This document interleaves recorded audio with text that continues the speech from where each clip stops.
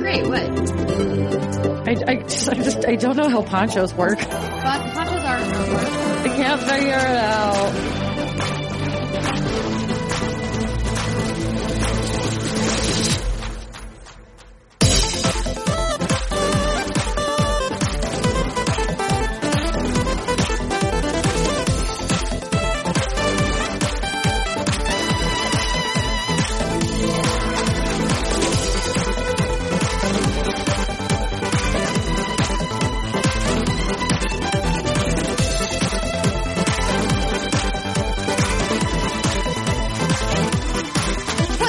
Everybody, welcome to another episode of the What's a Good Game podcast, your source for video game commentary, analysis, some news, and funny stuff. I think that's going to be my new opening, you guys. I think I've got it down now. Funny stuff is always going to be in there. Really hoping you were going to say it again. Thank you. I'm Andrea Renee, joined by Alexa Ray. Hi. Britt Brombacher. Hello. And Christine Steimer. Oh, hi. Oh, hi. Oh. So Alexa's wearing a very festive, Zelda poncho. My Breath of the Wild poncho. I love it. It's great. It's very cozy. Amazing. I got lost in it earlier. I don't know how to wear a poncho, so. There's a lot of fabric. Just wrap it around like a blanket. There was some difficulty, but now I'm all cozy. It's getting brisk here in California. I know lots of people who live in other places in the world and in the United States are like, yo, it's actually cold where we live. You live in California where 50 degrees is cold. And I say, yes, you are correct. I have become an acclimated baby. Or you can be like me a baby and have the pilot baby. light in your house go out and wake up to a 60-degree house every morning. It's pretty gnarly. That's rough. I feel like I would never get out of bed. Pile on the onesies. Yeah, it's hard. So you are wearing your Xbox 360 robe? I am. So you match your green screen. Thank this you. is excellent. So tell us the story about how you got this robe. Where did this robe come from? Oh man, this came about back in 2009 when I started blogging on the IGN community blogs, and I was all about the community and like representing video games via clothing. And I think I saw this at like Target or something. And Very I was like, specific. I'm going to totally get that and wear it alone in my apartment, and no one else is going to see it but me. And that's how this came to be.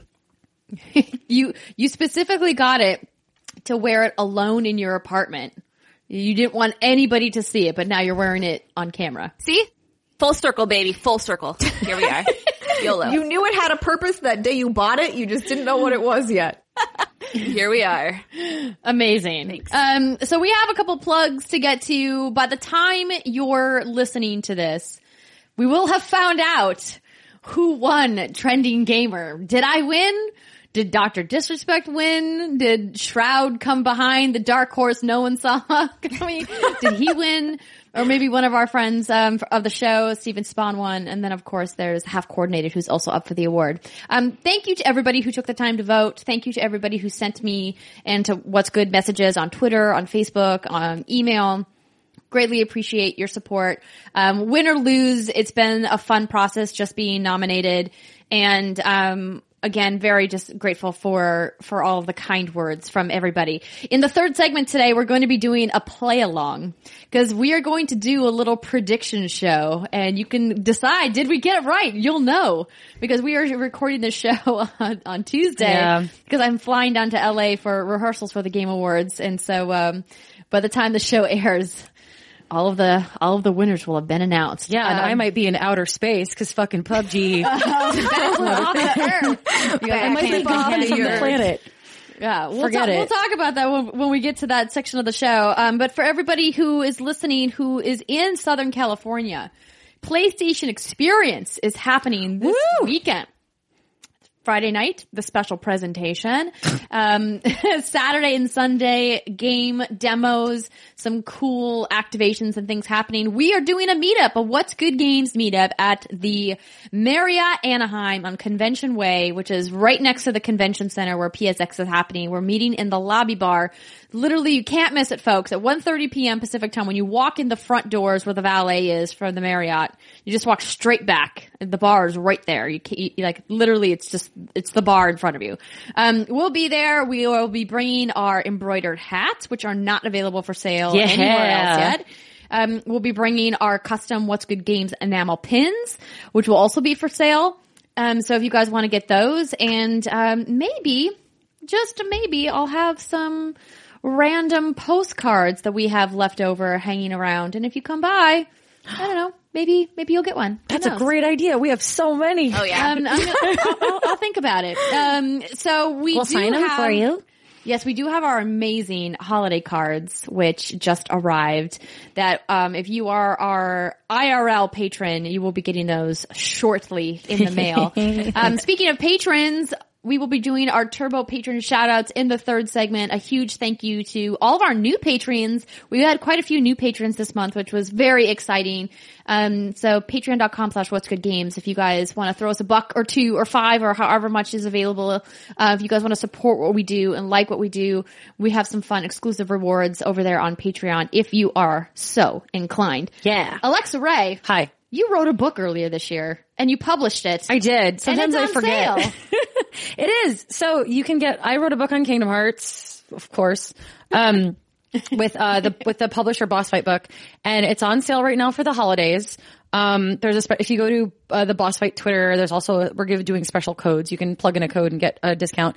And it's also, you can buy my book along with my dear friend Chris Kohler's book on Final Fantasy V and the localization of that game back when he was a wee lad. And then the book on Earthbound and Chrono Trigger in a JRPG bundle, which is super cool. So if you're someone like me, then you should go buy it.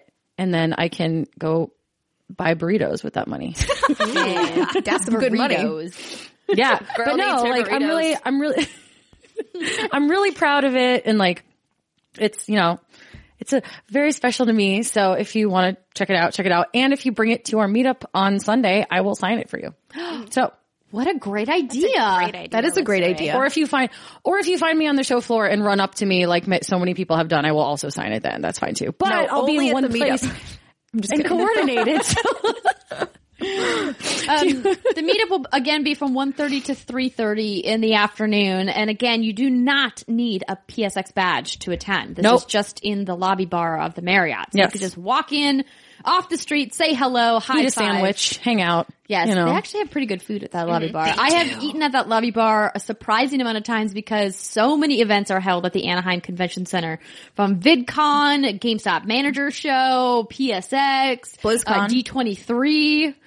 There's just so many things there. I seem to recall a buffalo chicken salad that I had there that was really excellent. So if you're a fan of What? buffalo chicken salad, let's go to the Anaheim. No, yeah, the JW Marriott. No, it's not the JW The Marriott. I don't know what the hell. just the Marriott. Okay, Okay, let's start the show. Hotels are hard. It's okay. I don't know. I leave my home in 2 days. I have no idea where I'm going or what's You're just like, I get on this plane and it will take me somewhere. Yay, Skybus. Skybus.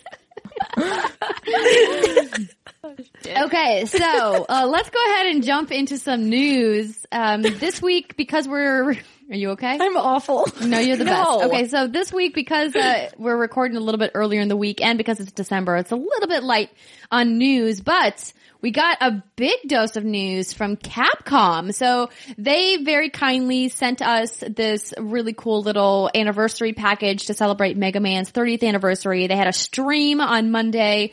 They gave us little party hats. We have a custom set of Mega Man headphones that came with that one of our awesome patrons is going to get in a box. And they announced Mega Man 11 is coming to the Nintendo Switch, PlayStation 4, Windows PC, and Xbox One in late 2018. The game is a side-scrolling action platformer, of course, in the vein of the previous 10 Mega Man games, but with 3D visuals. Working on the title are producers Katsuhiro Tsuchiya This is my favorite part of the show. Katsuhiro Tsuchiya. and director Koji Oda. both. Thank you. Yeah, I'm good at Yay, Alexa's back. We can say Japanese names now. Both veterans of Capcom and the Mega Man series, the pair talked about their goals for the new Mega Man, referring to the game as something of a rebirth for the character. The game's art director and character designer, Yuji Ishihara, created a new look for Mega Man, which leaked earlier this year on the Mega Man Legacy Collection 2 release, which you guys might remember. Plus, also, they announced that they are bringing the Mega Man X series, all 8 games, to the Nintendo Switch, PS4, Windows PC, and Xbox One. And they announced that during their 30th anniversary live stream as well. And Mega Man X through Mega Man X8 will be re-released sometime during the summer of 2018. So lots of Mega Man news. I could not have predicted that this was where they were going to go. Obviously, I expected some kind of remaster or another collection. Obviously, we've already had one of those previously, but did this like blow the wind up your skirt? Anyone? No. Not My even skirt a remains tickle. flat I don't. and against my body. Yeah, my skirt has like static electricity and it's like clinging to my legs. Like nothing's getting up that. I only wear pants. Nothing impresses me. No, I think it's great for Mega Man fans. I'd be curious to know how they feel about like the art direction. I think it looks great. I saw the trailer, but it's not something I know enough to care enough about. I feel about this the way I felt about playing Star Fox 2 on the SNES Classic. I was like, it is 2017, almost over 2017. It is a like 2D, 3D elements side-scrolling platformer. It's like, unless you're doing what like Sonic Mania did, which was basically like a nostalgia thing, like you can't make I don't know. I just feel like it's... For what I've heard from people so far, it seems that the revamped art style, this rebirth, as you know they're calling it, is very divisive. They made him long. Yeah, that some people are really into the new art style, just and had a like growth some spurt, fans guys. absolutely hate it. They made him long. You know, like in Mario Maker, how you can make Mario skinny Mario? No. That is the worst Mario. I hate that Mario. That Mario can die in a fire. Whoa. Yes, because he's in a permanent like lumbering Slender Man squat, and he just like kind of scuttles around, and his legs are long and bow-legged and weird. They kind of elongated Mega Man like a little bit, and I just see Skinny Mario when I look at it. It makes me really upset. Yeah, I don't like that whatsoever. Skinny Mario really, really upset me when that happened. So I know none of us clearly care that much about Mega Man, but did anyone play it growing up? No. Nope. I did not. Alexa Ray did. yeah, my cousin had all the systems, and I played it on it. It's good. It's a good like. It is a classic, you know, side-scrolling shoot things, a people game, and they were all really solid. Like the formula worked. It's, you know, the same kind of thing that like all the old Marios and all the old Sonics were. And I know fans will probably get really angry at me for lumping them all in the same category, but that's the kind of games that they were. But it was, I guess, like a lot of people really felt attached to Mega Man himself and then like the world of Mega Man. I know that's special to a lot of people. I never really got into it, but Mega Man X, I had friends in college that were like, I love Mega Man X and I read all the comic books, and I'm like, oh, okay, that's cool. So like, this is cool and it's great for them, but like, I'm not particularly excited. Probably won't play it. I don't know. Yeah, you know, it's for me. I like that they are, you know, going back to this franchise, clearly beloved by a lot of gamers out there. Retro style games just don't excite me anymore. And it's tough because I don't want to like snap judge a game purely on its art style. But I walked recently through Day of the Devs here in San Francisco, and I would see several games with this kind of 16-bit or 8-bit art style, and kind of go, I don't know if I even want to play that game because of the art style. And I hate that. I hate that, like, I'm so like turned off by it because it doesn't feel original. But at the same time, I know that art style is sometimes chosen for a particular artistic reason and sometimes chosen because it's cheaper to create art like that and to create art assets like that. And so for an indie dev who doesn't have much money, but they have a concept they want to get out there, that potentially going with that art style will help them achieve their overall vision easier than having to spend a lot of resources creating original art. So like, I kind of see both angles of it, but I don't know. Do you ladies ever feel like you look at a specific type of art style for a game and it immediately turns you off? Yeah, for me, it's kind of the cartoony look that I can't think of any games right off the bat, but that looked like it was hand-drawn. Battleborn, maybe? No. Like that's you fine. thinking It's more of 2D? like the indie game developers. They'll go like Like Shantae? Yeah, what's a Pit People? I don't know if you ladies have seen that. But Oh, yeah. does a lot of stuff like that. But for me, I love that old school retro look for specific kind of games, specifically like there's a game called Songbringer that released not that long ago, and it was kind of a throwback to NES Zelda, and it had that look to it. And so if I'm looking for a dungeon crawler or something that kind of reminds me of a game that I've played in the past, then it's a total turn on. But other than that, then I'm kind of like, Like if I'm going to play something in the art style, I want to feel warm and fuzzy and nostalgic. Yeah. I think the only art style I don't like is basically when I see a game and it doesn't use color very well. Like anything that's very sort of monotone or with a lot of browns, like kind of ruddy looking, that's when I get turned off. Like I'm with Brit. I love nostalgic art styles, like those old 8-bit or 16-bit styles, especially for the right type of game. I love cartoony art. Like I'm down. If it's good art, it's good art. I don't really care. But I don't like it when to me it feels visually bland. Yeah, like you can do stuff like static pictures moving really well. Darkest Dungeon is a really good example of that, and I thought the art direction for that game was beautiful, and that game itself was just phenomenal. But like with 8-bit and like the older looking side scrolling ish games or whatever, unless you have, like Andrea said, like a core concept behind it, like Undertale did fantastic because it had a lot of other things going for it. The art style was just very simple. Mm-hmm. But unless you have that kind of complexity in all of your other areas of the game, then I just don't think you can get away with doing like, it's another Mega Man side scroller and you're going to do the same thing you did in all the other games and it looks like all the old games. It's like, now you're just copy pasting. Like you're not innovating. You're not doing something new. You're not doing something fresh. And like, I don't know if they're afraid to do something different because they're afraid that fans will not accept it or not like it because it doesn't look like the old stuff.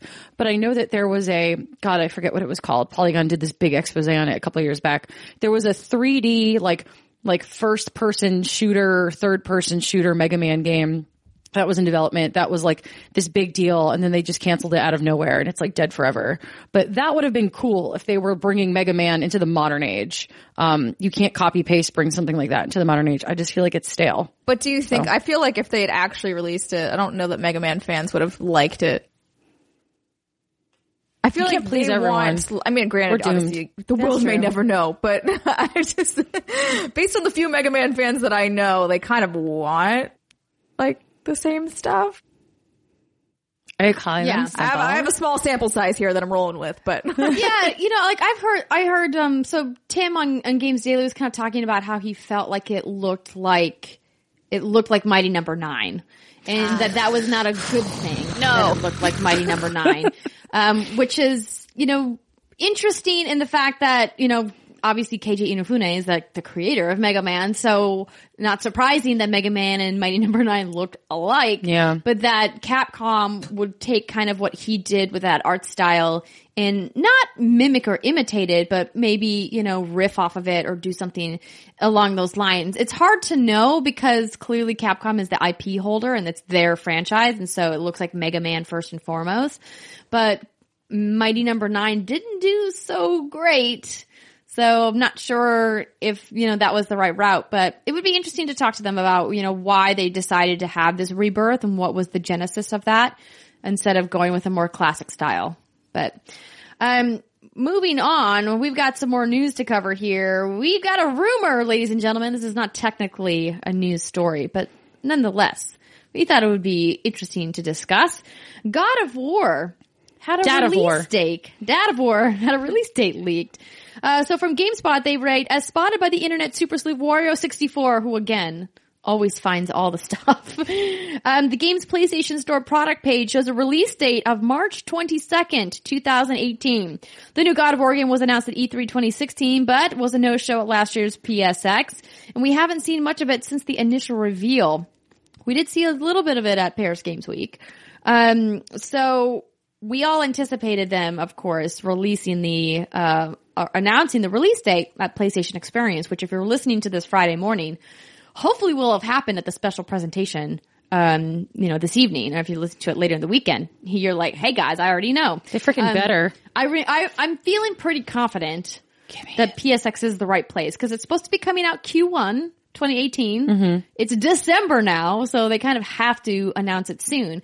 But what was interesting is I was discussing with Alexa before the show, March 22nd, a Thursday. March 22nd, granted, I don't know the dates precisely anymore, but that's very close to the end of fiscal for PlayStation. Yes, it is. Furthermore, the original God of War released on March 22nd, 2005. Oh, I did not know that. And God of War 2 released March 13th, 2007, and God of War 3 released March 16th, 2010. So there's a So thing. March is probably the window here, right? Yeah. But how do we feel about it being on a Thursday? Like, I know the game release dates are getting kind of willy-nilly these days, but a major AAA game on a Thursday? So we did a little research before the show, and cause like most games come out on a Tuesday, and then Nintendo has historically started releasing all their games on a Friday, except for Prey. Prey this year came out on a Friday. So this year, so Prey came out on a Friday. All the Life is Strange episodes have been coming out on Thursdays, and Destiny 2 came out on a Wednesday. And then next year, Square is releasing the Secret of Mana remake on a Thursday. I just feel like there's no like day of the week anymore. I feel like developers feel like, well, you know, we don't need that Tuesday, or like Friday is totally fine. So if they're trying to, like, Brittany, it's a really interesting point. If they're trying to like see this as like a fresh new start for God of War, I think it would be super cute if they released it on the same day that the first game was released on. Yeah, I agree. That's interesting. I really don't care when a freaking game releases. I mean, I'm sure there's like reasons for it, maybe, and all the inner workings, but I'm like, whatever, just give me the damn game. I don't care what day it comes on. A Friday seems to make the most sense to me as someone who's like, I would pick this game up and then go play it on the weekend. It's like during the week. Yeah, like a movie, I gotta work. movie, right? Yeah. Or you could pick it up on Thursday and just wait until Friday. Yeah. I don't know. I'm excited. I really want this game. I really want this game. Dad of War. I think Dad of War.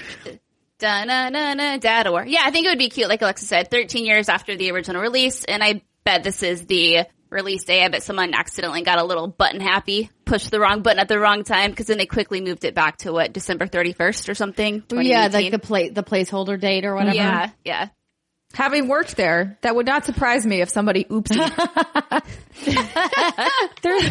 There's also like all that merch. Like they released the like PlayStation Experience Store merch lineup, and it's all this God of War stuff. Like they have to be announcing a release date. They wouldn't be like, here's all this merch and we don't know when it's coming out. And LOL, please, one day this game will come out. Just trust us. Bye.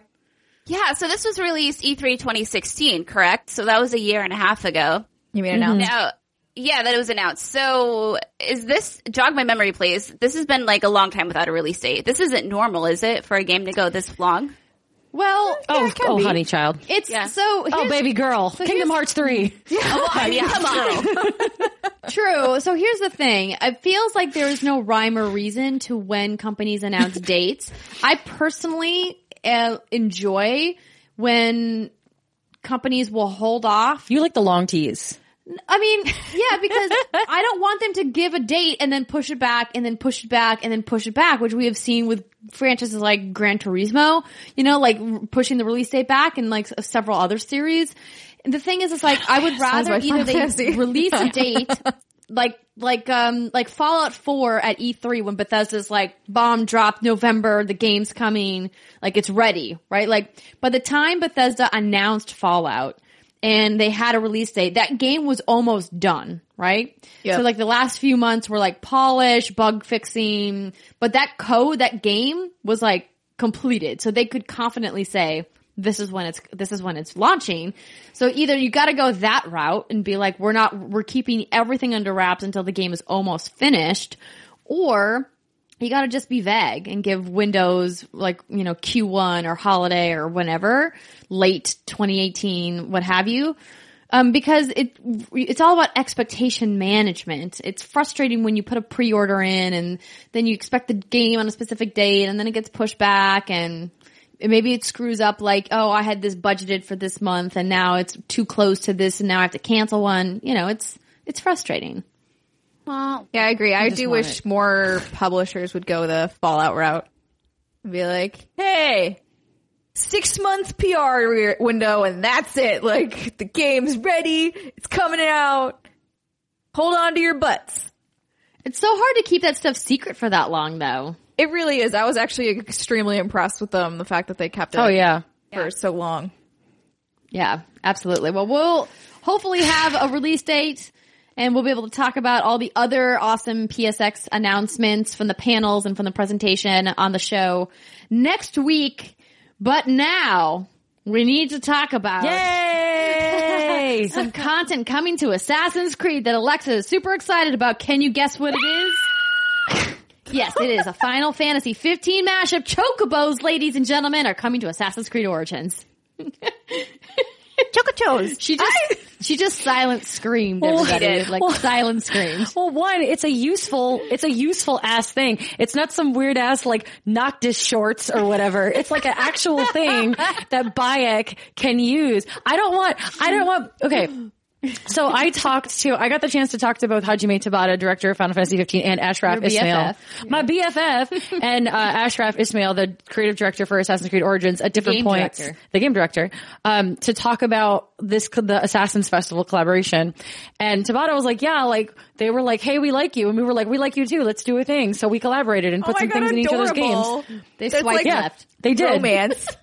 They did. I heard a story from a third party about how I guess the directors met in an elevator at Gamescom and then or something. Ooh. All these meetings happen in elevators. It's very weird. So so I was talking to Ashraf and I said, like we were talking about the Assassin's Festival, and he's like, yeah, we were so excited about it. And I'm like, so is there Final Fantasy 15 stuff in Assassin's Creed Origins? And he was like, and I was like, are we going to get some like Final Fantasy weapons? And he was like, not weapons. And I was like, what? So at first I was worried that it was going to be like Noctis's outfit. I don't want to see Bayek running around the desert in no black shorts like and booties.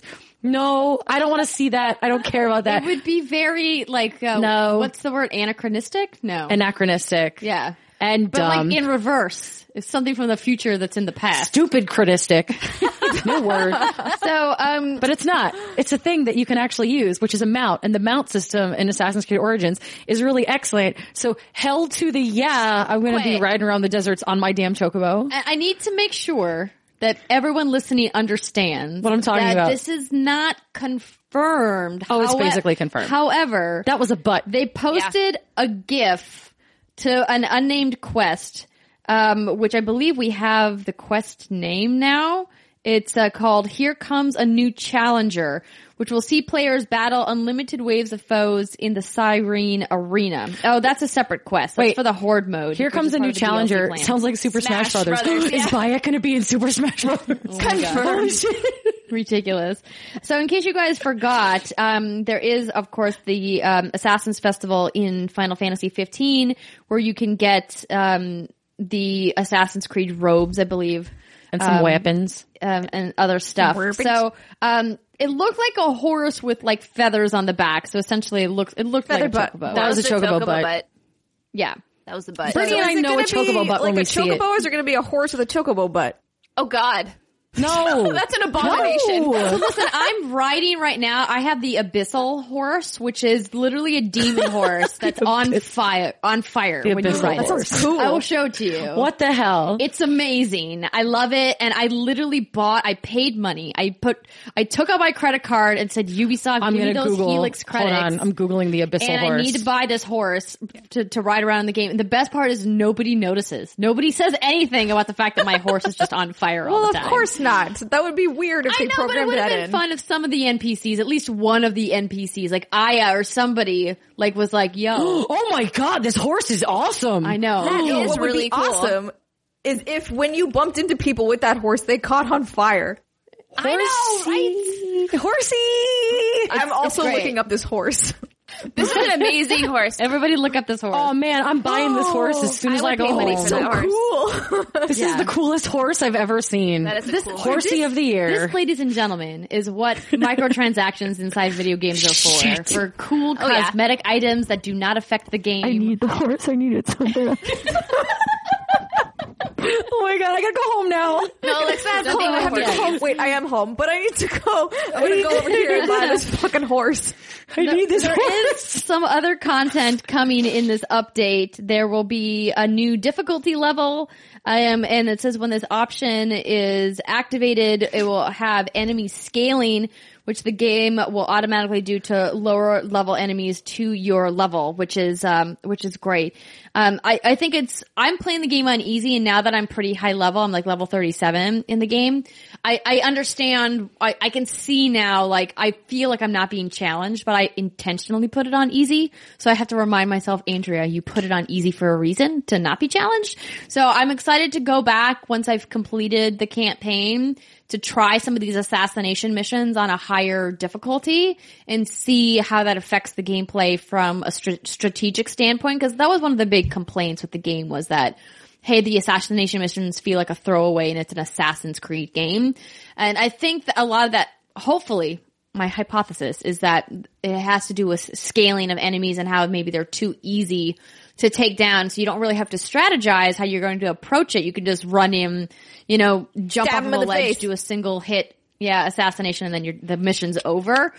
So it'll be interesting to see like how this new difficulty level will change that. But yeah, we will keep an update on the Chocobos and Assassins. Did we get a date for this update? It just says December. Oh my god, hurry the fuck up. It's December. Give it. Is. You and the Breath of the Wild DLC and episode Ignis. Like, December is... You're gonna blink and December's gonna be over, so. I'm gonna be home in my parents' house playing all the games I didn't get to play because it was busy. Yeah. Indeed. My horsey. So, I have one more story on here that I thought we could talk about, but let me know if you guys are excited about this. So, we found out this week that NVIDIA has partnered with Nintendo for Wii and GameCube games on the Shield. So, this is interesting for a variety of reasons. China only? It says in China.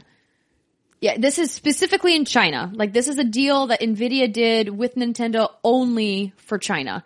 And so what this partnership allows you to do is play re-rendered games in 1080p from Wii and GameCube, Nintendo games, on an NVIDIA Shield, which is a streaming device. And so what they have said is this is not emulation, that these are, new art assets. And so it kind of has opened the door to be like, Nintendo, why would you re-render these unless maybe you're going to be doing Virtual Console in 2018 for Switch? So yeah, that's because kind of like, who has an NVIDIA Shield? I do. Okay, besides you, Andrea. I'm like, I have one. I don't use it. It's literally in a drawer in the studio somewhere. But I have one because I never had a PC powerful enough to use it before. And so I never used it.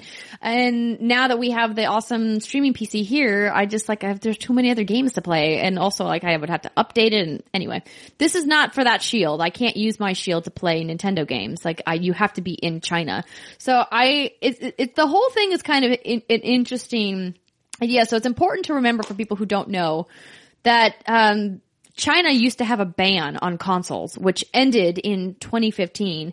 But because of that, it's still difficult for the console makers to infiltrate that market, which is why PC gaming is so gigantic. And mobile gaming, of course, is huge in China. And so that's why we're really seeing this partnership, I think, with NVIDIA and Nintendo, because Nintendo's saying, okay, well, clearly there's over 1 billion people in China. We want to sell them our games.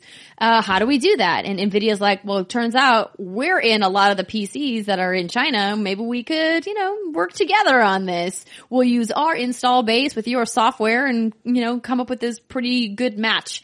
And it's interesting to see what the adoption rates will be. I'm excited to kind of look and see how many people are going to be playing these games, these Nintendo games on NVIDIA Shield. What's exciting to me is the idea that these kids in China that never had that NES experience that I had as a kid might be able to have their first Mario or Zelda or Pokemon experience. To be clear, their first legitimate Mario or Zelda? Because there's a lot of bootleg video games in China.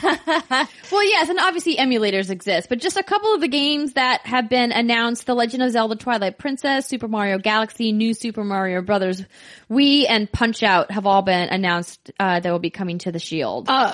Twilight Princess? Yes. The not best Zelda? No, it's not the best Zelda, of course, But like, of all of the Legend of Zelda games, you pick Twilight Princess? China. So, okay. Are you kidding me? I Wait, did like you just Twilight raise your Princess hand? quite a bit. Yeah, I did actually. too, but But I like the darker tones of it. I guess why I'm curious is why the Wii, which came out in 2006, and why the GameCube, which came out in like 2001. Is this just like a way for them to show these great games? I think they're all great games. But why those ones? Is that because that's the capabilities of the NVIDIA Shield? Does anyone know?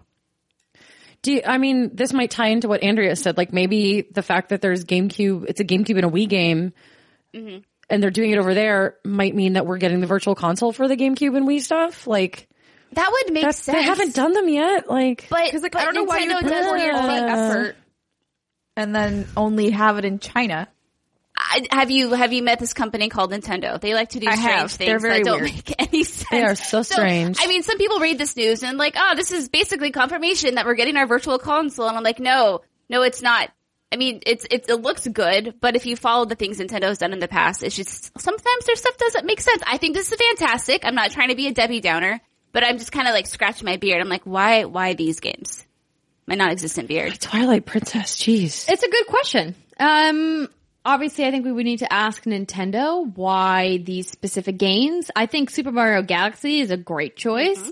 I don't know about why they chose, for example, Punch-Out over many of the other games in the Wii lineup of games that exist, or why they chose New Super Mario Brothers Wii instead of maybe some of the other games that are on that platform. Or why would they maybe wouldn't also bring their legacy library if they're going to be bringing games to the Shield? Why not say like, hey, well, we already have these games for Virtual Console on Wii, right? Like a lot of their legacy library was available on Wii via VC. Like they already have those files, hypothetically, right? They still exist. Right. Why not just make them all available? Maybe they will be in time. Maybe they just wanted to go with a couple titles, Test the waters. for launch to kind of see. Yeah. I mean, this is a company that just put out a cereal and it's an amiibo. Like, I don't understand. Touche. It also doesn't taste like nothing. Anyway. What? Oh no. Alexa We can't Ray do the tried taste to I've been test borrow able, it. I've been able to try it. It's basically, it's like a less sweet version of Lucky Charms. It's less I sweeter. like that idea, actually. That sounds really good to me. Okay. Well, apparently they might be sending us some, and if they do, we'll try it together. Please. It'll be delicious. It'll be great.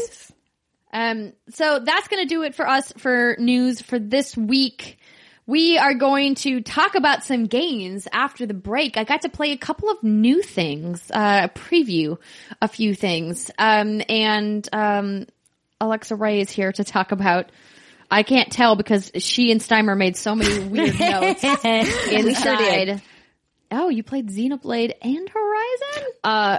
I finally played Horizon Zero Dawn. Amazing. We're going to talk about it. But before that, we're going to take a short break and hear from one of our sponsors. Stick with us, ladies and gentlemen. We will be right back. Bye.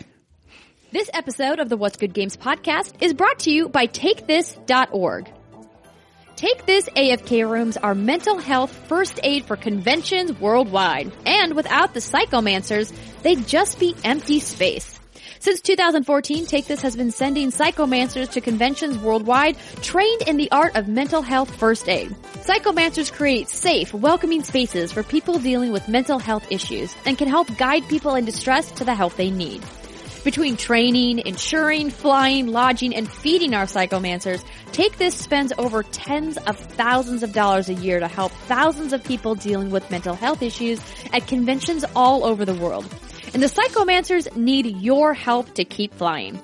Visit the Take This Patreon at patreon.com/takethisorg to learn more about the Psychomancer Project and how you can help bring help, healing, and hope to people around the world. Become a sponsor of the Take This AFK rooms, staffed with psychomancers, stuffed with hope. Patreon.com/takethisorg. Welcome back, everybody. This is What's Good Games, and we are going to be talking about our hands-on experience. So, before the break, we were talking to Alexa about how she finally played Horizon Zero Dawn, and Steimer, you finished the Frozen Wilds. No, I'm playing it. I didn't finish it. Oh, you're playing it. You're midway through. It. I also haven't.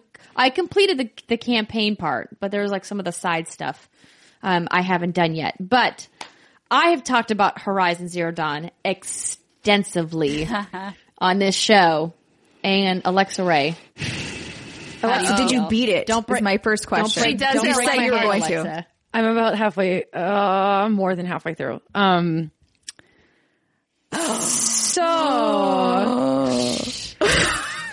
So I started playing Horizon Zero Dawn. I'm playing it with my boyfriend. We were playing it together. And, the beginning, the whole, the concept of the world was really cool. I really like it. I think it's awesome. I feel a butt coming. Oh, there's a major butt coming. There's two butts. There's two butts here. There's a butt and then a butt to the butt. So I got really into the story. Like, I really love Aloy as a character. I like her a lot. I like that Ashley Birch kind of plays her a little stoically. Like I like just her as a person and the performance behind her and the way that they've written her. I thought was really great. I don't know how, I don't really want to spoil it for anyone who hasn't played it yet. I don't want to say. It's fine. Brittany's It's been shaking long her enough. head. No, I don't want to do that to you. I don't want to do that to you. Are you trying to talk about story spoilers right now? Yes. Oh. Can you be just vague? be like that one part? I can be with vague. The thing. I can be vague. I can be super vague. So it's not really in the beginning. It's right before you are given the quest in which the world becomes open to you, and you can go when off you into move the out wilderness. of the Nora lands. Right. There's an event that happens, and there's a person that's very important to Aloy, and there's things happen to this person, and I saw that coming 10,000 miles away. So that's really early in the game still. It is. Yeah. And at that point, I sat back and I was like, okay, now it's going to fall into every single cliche of everything. The cutscenes that happened after that, where she's talking to another character and sort of talking to people about like her origins and like the way that the town works and the way that like the religion of this town works. I saw all of that coming, and that felt really predictable. And I was like, I see where this is going. I see where this is going. I see where that's going. Okay. And then I sort of was like, okay, well, maybe like stuff happens later and it's fine. And then I went out into the wilderness and started completing quests and talking to people. And I felt, I've played this game before. It's called Tomb Raider. I felt like I was playing a game that I had played before. And I was like, okay, fine. Okay. And now here's the butt to the butt. So there was a moment in the story and I was like, okay, I'm collecting all this stuff and I'm fighting these. The robots are really, really cool. And I'm fighting all these things. And then this thing happens in the story. It's about 2/3 of the way through the game. And I had an emotional moment with this game, my first emotional moment with this game. And I was like, oh no, I'm an asshole. And everything I thought about this game was absolutely wrong. This is not the story that I thought it was going to be. And I sort of got really obsessed with it and then spent way too much time doing all of the side quests. And then I got all these other skills and spend a lot of time like swimming underwater and shooting things out of the sky and just sort of like running around and like being a derp and like, and the game opened up and I got very angry at myself for being an asshole about being mad about like the first couple hours of the game. So I was not impressed up until a certain point and I was like, this feels really familiar.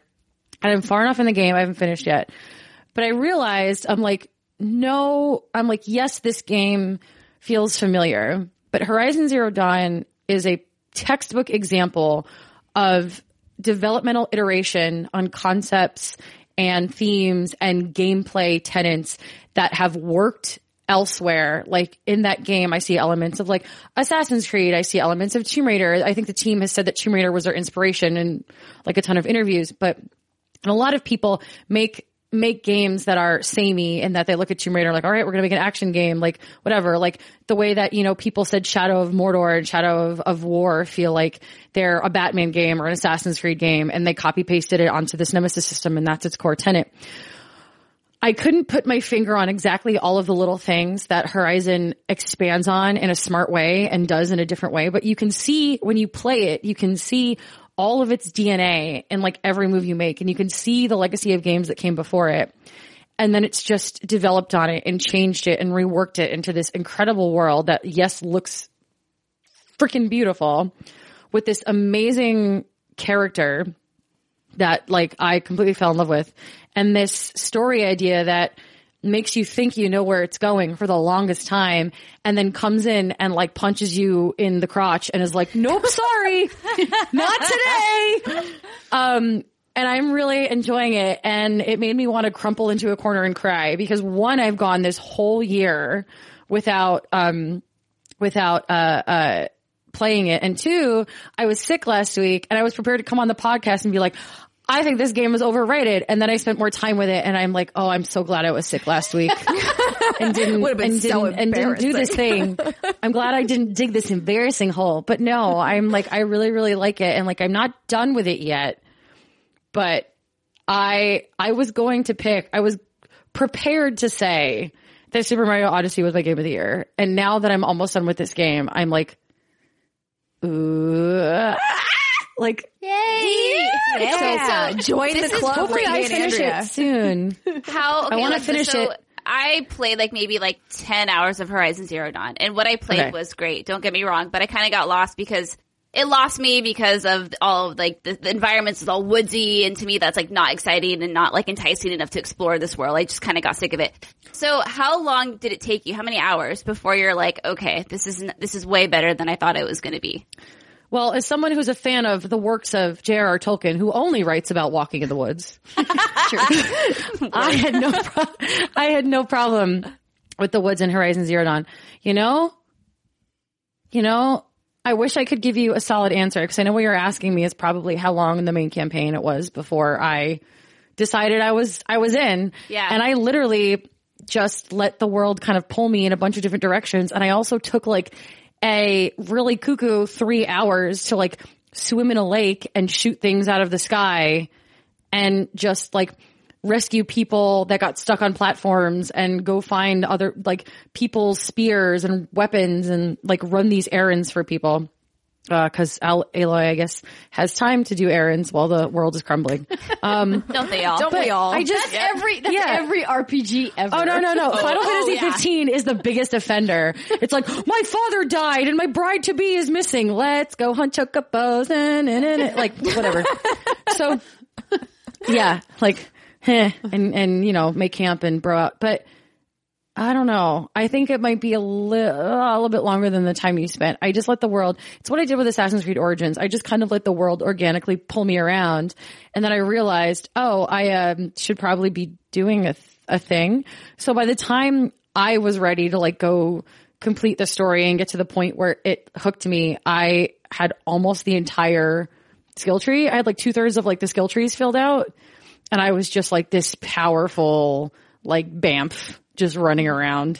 I would suggest for people listening or watching and for Britt that you pepper in some of the main campaigns as you are exploring the sandbox because certain things are locked behind the campaign that won't open up for you or be available to you until you do those missions, and it really will flesh out your experience in a way that makes it feel a little bit more complete if you can manage to keep your focus a little bit to like make sure that you are doing those semi-regularly. You don't need to, of course, and you of course can skip a lot of the side content if you want to, but I have said this before and I'll reiterate. If you are playing this game right now or if you have intentions to play, I can't recommend enough that you do all of the side quests before you go to the main mission.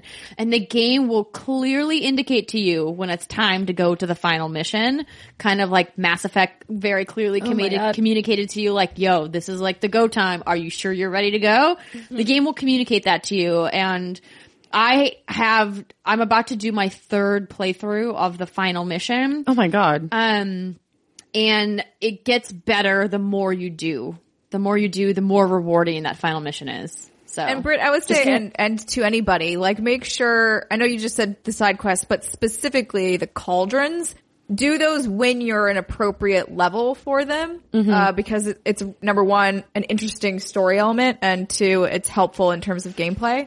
oh my gosh, yeah, the level design inside the cauldrons is amazing.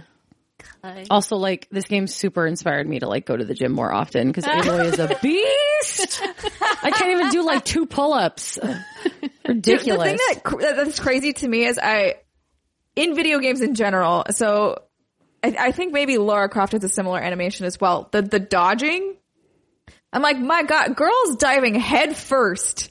Like, just a head first roll is her dodge. I'm like, it's a dodge roll. That's ballsy. She should be like, you know what? Head first, go. I just have to land to do that in real life and how terrifying it would be. Oh yeah.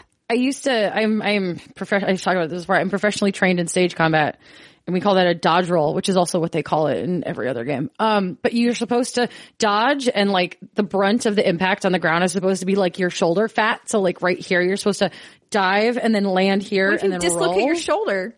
Oh yeah.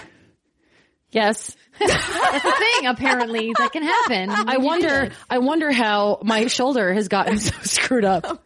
You doing all these dodge rolls and not telling us? I don't know, but You just dodge rolling in your spare time? yeah, you know, I don't need a That's how rotator she cuff gets on this everywhere. side. It's fine. Just dodge rolls. Just dodge roll. Like The we extended dodge roll that you can unlock in the skill tree is excellent, by the way. Extended dodge roll. Yeah, you can hold down the button and she does like a farther Like a really long dodge roll. Oh, see, Yeah. I imagine like Really just her mess up your continuously shoulder? rolling. No, it's like a longer leap, so you get farther away.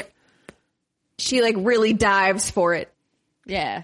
It's Okay. like a little bit of a I actually a slight forgot that I hang in the had that animation. skill. Now that you mentioned it, I'm like, oh yeah, I could have done that. So I It's went incredibly back, helpful and for some I'm of the now late starting game Frozen enemies. Wilds. It's so good. Yeah. Tell us It's about it, Steimer. it was definitely a little bit like, oh crap, I forgot how to play this game. And what was I doing? I was basically like I wasn't trying to roll. I was basically just hitting all the wrong buttons. And as you're going into the area, it immediately is like, here's a new robot, F you.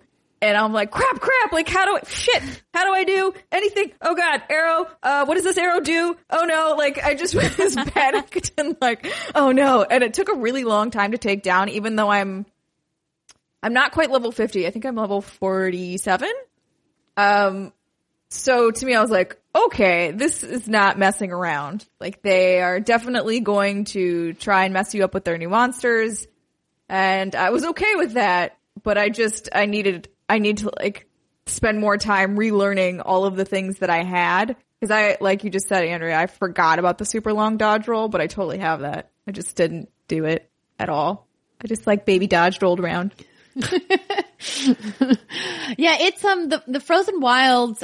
What I really loved about that DLC is that it made me want them to do an expansion like that for every tribe in the game. Because the tribes are so unique, and like the Banuk are just one tribe. And while I did think it was interesting learning more about, you know, where they came from as a tribe and their beliefs and their kind of hierarchy within their tribe and how it fits into the overall narrative and how they've tied it back to the main story arc of Horizon, it made me like thirsty for more. I was like, oh, I want to get this with all of the other tribes, like then in the Sun Kingdom, and like I want more from the Nora and, you know, the people in the jungle. And I just wanted to like learn more about the world because I just love this world so much. And I hope against hope that we are going to get a sequel. I mean, there are some certain things set up that kind of lead me to believe that that's going to happen. Obviously, it was an incredibly successful game for PlayStation and for Guerrilla, so I have to imagine that we will, but obviously they haven't announced anything yet. I mean, this is the era of multiple DLCs where games can release DLCs a year and a half after they actually come out. Final Fantasy 15. So I would.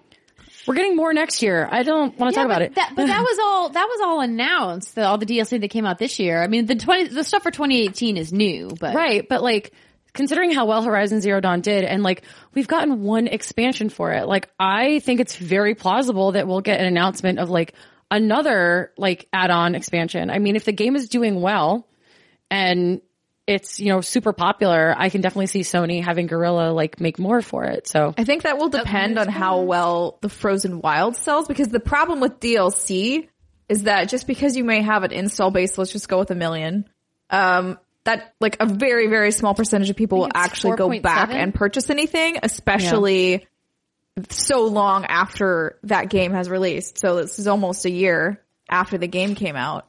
And like, who's buying it? I mean, I did, but it's one of those things where like when you start cutting it, you keep cutting it more and more the longer you get away. And that's why Day One DLC existed for such a long time, or still does. It's because the closer you are to the game's release date, the higher chance you have of those users purchasing it. And the farther you get away, the less likely. Yeah, well, they released this week the complete edition, which includes the Frozen Wilds. So I will be interested to see how that affects sales. Back in June, there was a story that said there is 3.4 million copies sold, according to a story on IGN, but that was back in June. So clearly there's been several months since then.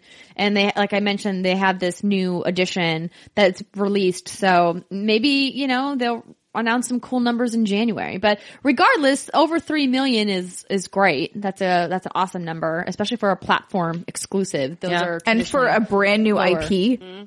Yeah. yeah. Exactly. Okay, ladies. So I'm looking now for a new game. I just finished Wolfenstein 2. Do I do Shadow of War? Do I continue with Assassin's Creed Origins? Or do I jump back into Horizon? Horizon. Girl, I think you have to play Horizon now. Finish Horizon. And I say that because obviously I've been a huge proponent of that game all year, but just so that you have the experience and the knowledge of why that game was, nominated for so many awards, and why I predict that it will get a lot of accolades this year from various outlets, including ours. So I would say definitely finish that. Assassin's Creed can wait because you'll want to take your time with Assassin's Creed. There's a lot to explore there.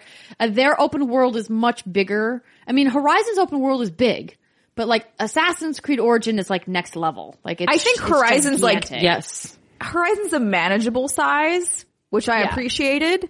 I still feel Assassin's Creed is too big. That's what she said. Okay, I will play Horizon Zero Dawn. You got a problem with big? Play Horizon. Yeah. Play Horizon, and then get Assassin's Creed Origins, and then get your Abyssal Horsey. Horsey! Fire horse! Horses. But Britt, you have been playing some other stuff. You have a few games on your list here. So we've already talked about Wolfenstein quite a bit. We've talked about Comrades. Let's hear about this Human Fall Flat. What is this game? So this is a game developed by No Breaks Games. It came out on PC in 2016, PS4 and Xbox 2017, May this year, and it just came out on Twitch. It's coming out on Twitch, December 7th, and the embargo lifts on Thursday, so we're good. It's a very strange game. Something I've kept my eye on for a while, but haven't quite pulled the trigger, because it's kind of like the physics of, I've never played Octodad, but I've heard it's like that Goat Simulator. You're essentially a skeletonless blob of a human, and you kind of walk around all wonky. Physics are really silly. And I've only spent maybe 45 minutes with this, and I've had my eye on it because Jason and I like to play games, and now that we have finished Divinity Original Sin 2, we're like, what the hell do we do with our lives? This weekend we went through like 3 different games trying to fill the void. None of them were successful. So then we went something completely different, which is this game. And it's so silly because it's split screen co-op, and you have to solve like various puzzles, which sound really easy, like push a button, walk through a door, or climb something and then push a button and walk through a door. But the physics are so effing funny because they're like they have no skeleton, so they just kind of like flop around, and it's hard to explain. But within like the first 10 minutes, we were crying from laughter. I think this is a great game if you just want to pick something up, kill some time. It's like a stress reliever because it's really funny and entertaining.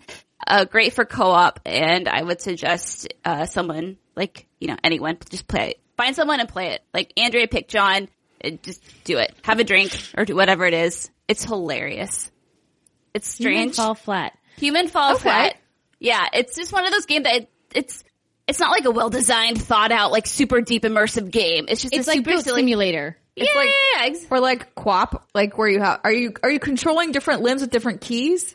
Is that how it you works? can my God, control your QWOP is arms, so and you good. can control like in which direction your arms go, and they can go in any direction you really want. And your body looks broken half of the time. I love me some ragdoll. It usually physics. is. The ragdoll it's so physics, thank good. you. That's the word I into was it. looking for. Yeah, it's hilarious. The blobby McBlob physics. Yeah. It's even on your own, I imagine it'd be funny. But it's like kind of the perfect game to like sit down and just unwind with because it's so silly and so mindless, but so effing funny if you find these things funny like I do. But yeah. No, I'm sure we do. Yeah, it's great. I'm into it. So I've gotten the opportunity to play a couple of new games that are not out yet. So one of the games that I got to play, I actually played this afternoon. It's called SOS.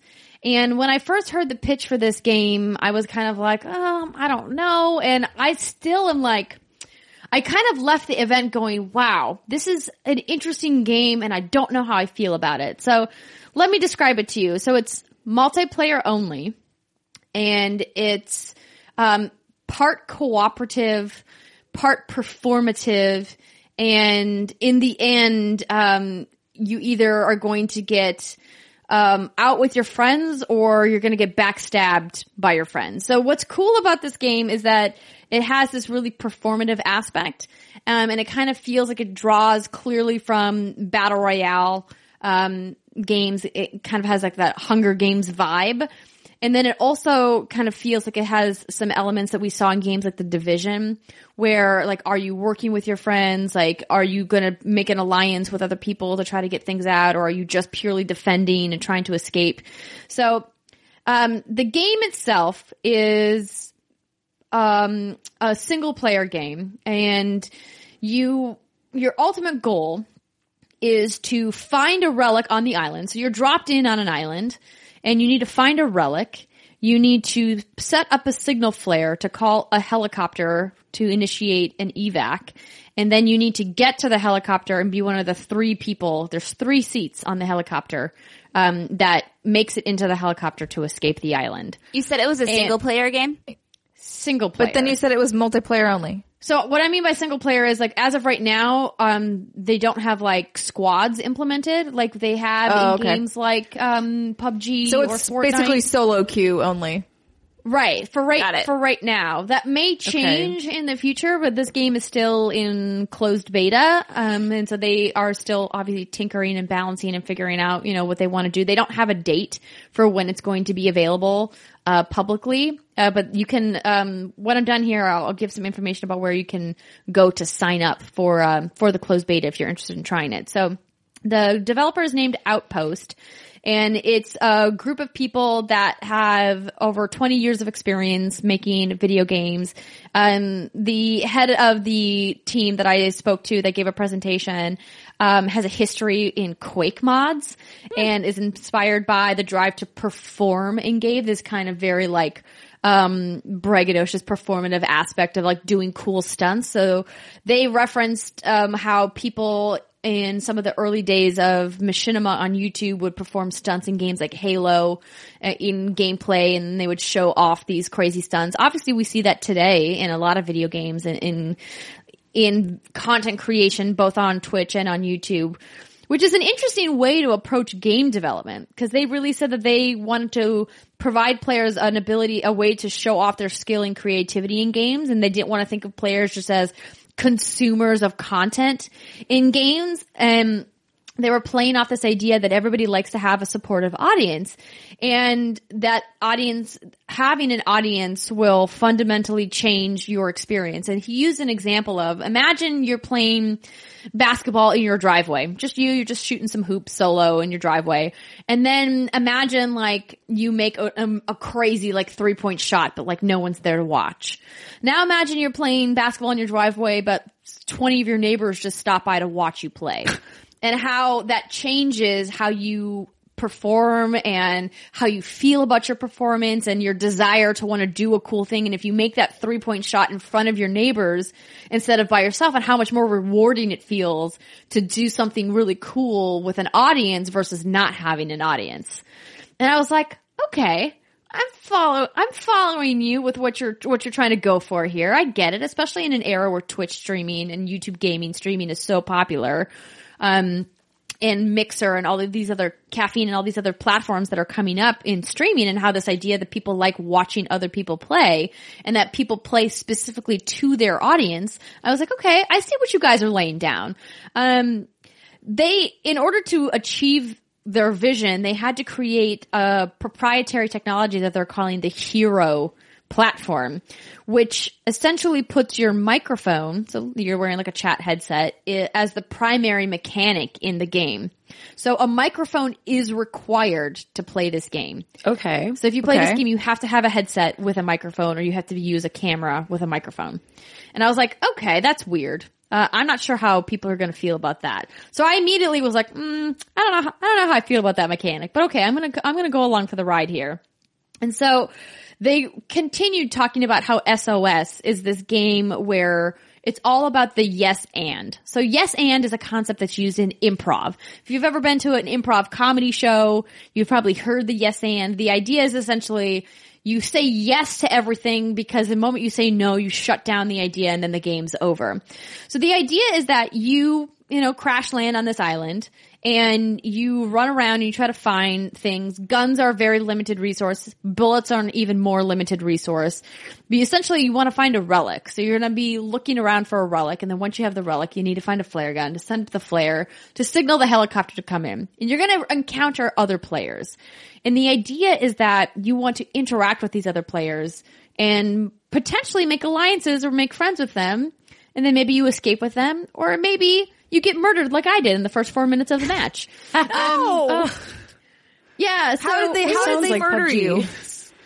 So here's the thing that I found. So I played 2 matches, and each match was 30 minutes long.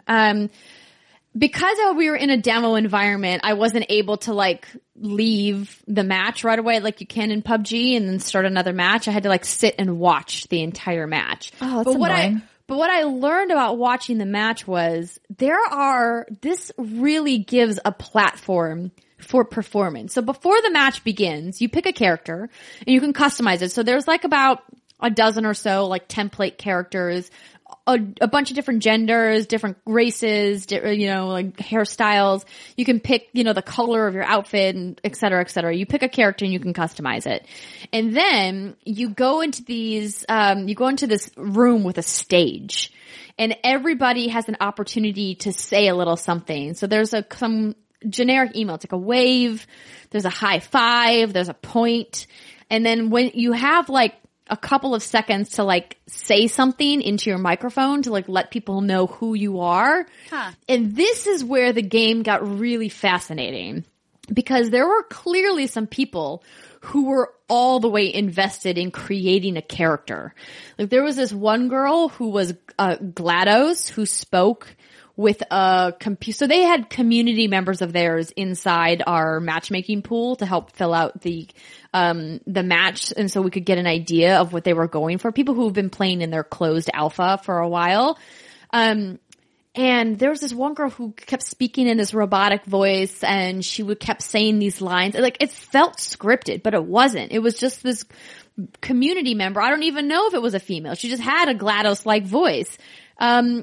And she kept saying these things, and it was so fun to watch her interact with these other players in a way that she was so committed to the bit, because any good improv show, the actors need to be committed in order for it to be funny, right? Mm-hmm. If they kind of drop character or stumble around or fumble for their words, it takes the comedy away.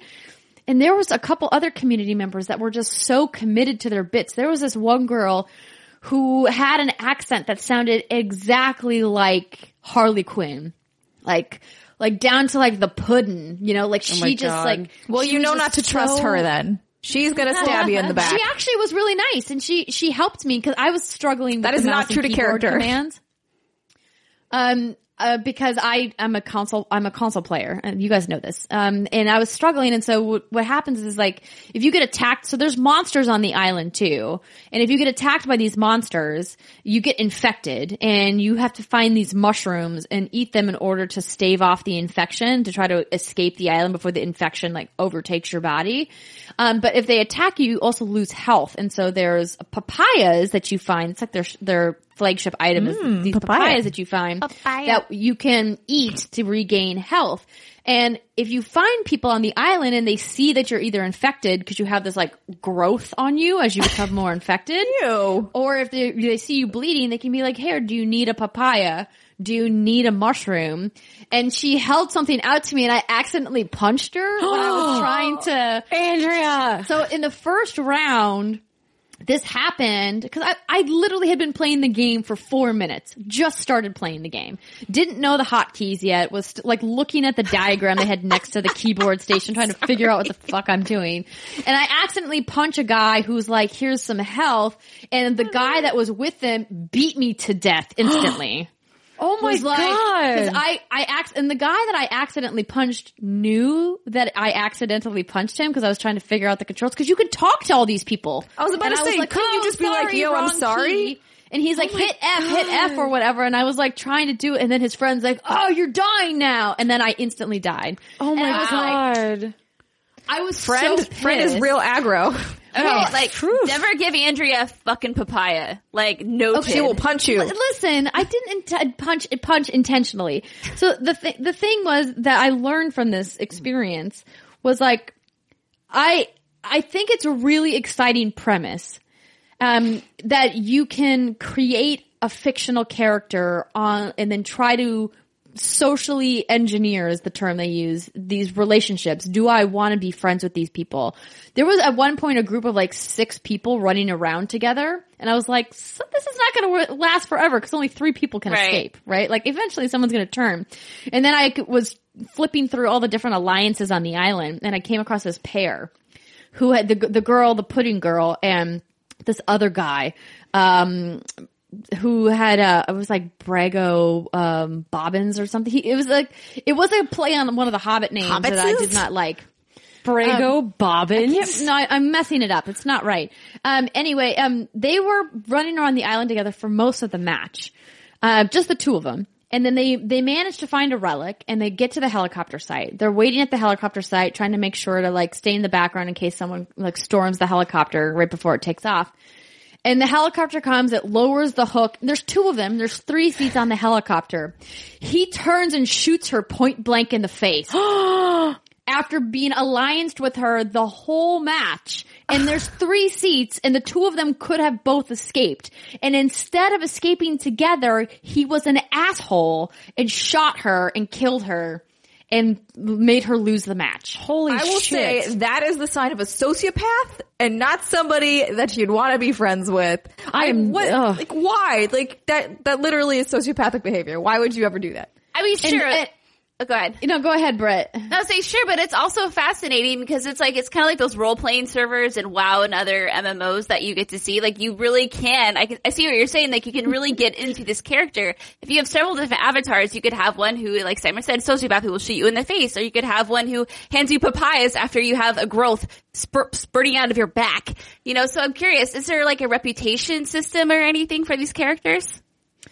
You know, that's a good question. I didn't get a chance to deep dive with the dev team. And obviously they mentioned at the start of the demo that, a lot of this is still like in progress, that they're still like tweaking things. And, you know, as they gradually widen out the player base inside the closed beta, that, you know, they'll take those learnings and kind of, add them in. But wow. It's crazy. It's crazy to me. The thing that I liked about this game was it allows people who have a creative flair and who love to perform to be able to have a platform where they can really utilize that from a gameplay perspective, which is not something that we really see very often as a primary mechanic in a game. As you mentioned, there are specific role-playing types of subsets or mods or like certain areas or servers of games, but it's not like this is like the main thing. And I can see specific streamers really having a great time with this.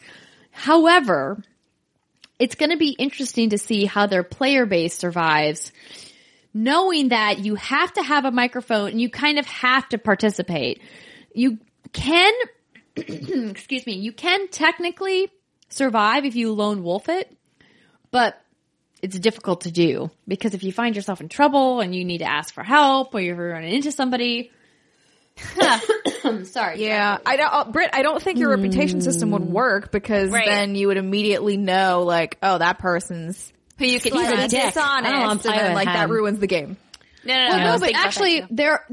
there are keywords that will say who you are. Like one was like friendly, one was brutal. So there is some kind of a reputation system built in. And what was funny about it is that we played with the same people in the second match, and they matched up the people who you met on the island the first time in the initial square off. So in the beginning of each match, when you're at the stage where you get a chance to present yourself, it's you against one other person, kind of like, Family Feud style at the end where it's like 1v1. It's like that, where you're at a table and you're both there and you have the opportunity to say something to the other person. I got paired up with the guy who murdered me the first match. Oh, shit. And he was like, oh, hey, sorry about that. And I was like, go fuck yourself. Good. Did you actually say that? I did. I was like, Yes. listen, I don't want to be like high and mighty, like my time is more important than anybody else. But it also is. But like we have a lot of these events that we go to and we have a very limited amount of time to learn about the game. And I got very frustrated that at a press event, I was murdered in the first 4 minutes of a 30-minute match. And then I couldn't play for the rest of the match. Do you know who that guy was? Like, was he a community member? Was he another? No, he was just another press person, and he came up to me and apologized. He was like, I didn't realize that it was going to be like that. And I was like, dude, it's okay. It's not a big deal. I said, this isn't on you. It's like, Yes, it is. We're in a circumstance where I don't get to respawn in and play the game and actually experience it to like get a good preview of it. But we played another match and I lasted quite a bit longer, and actually a monster took me down. The second time around, I found two other people who took pity on me. Who were very nice to me. Something else I'd be curious to know is, can you pair up with your friends? Because if it's 3 people who can make the helicopter, then maybe you'll start seeing really good teams pairing up and doing these maps together. I mean, I have to imagine squads is going to be a thing for them. I don't know why it wouldn't be if you're doing this type of a game, but it's interesting seeing how people paired off just because of the characters that they created. Like there was this one guy who played like a cross-dressing woman / man named Tina, who had a very deep voice. And he like committed to the bit the entire match, which I was really impressed with. And then there was another guy who was Terry, who committed to being this like man of few words. And so whenever anyone spoke to him, he only had like 1 or 2 things to say.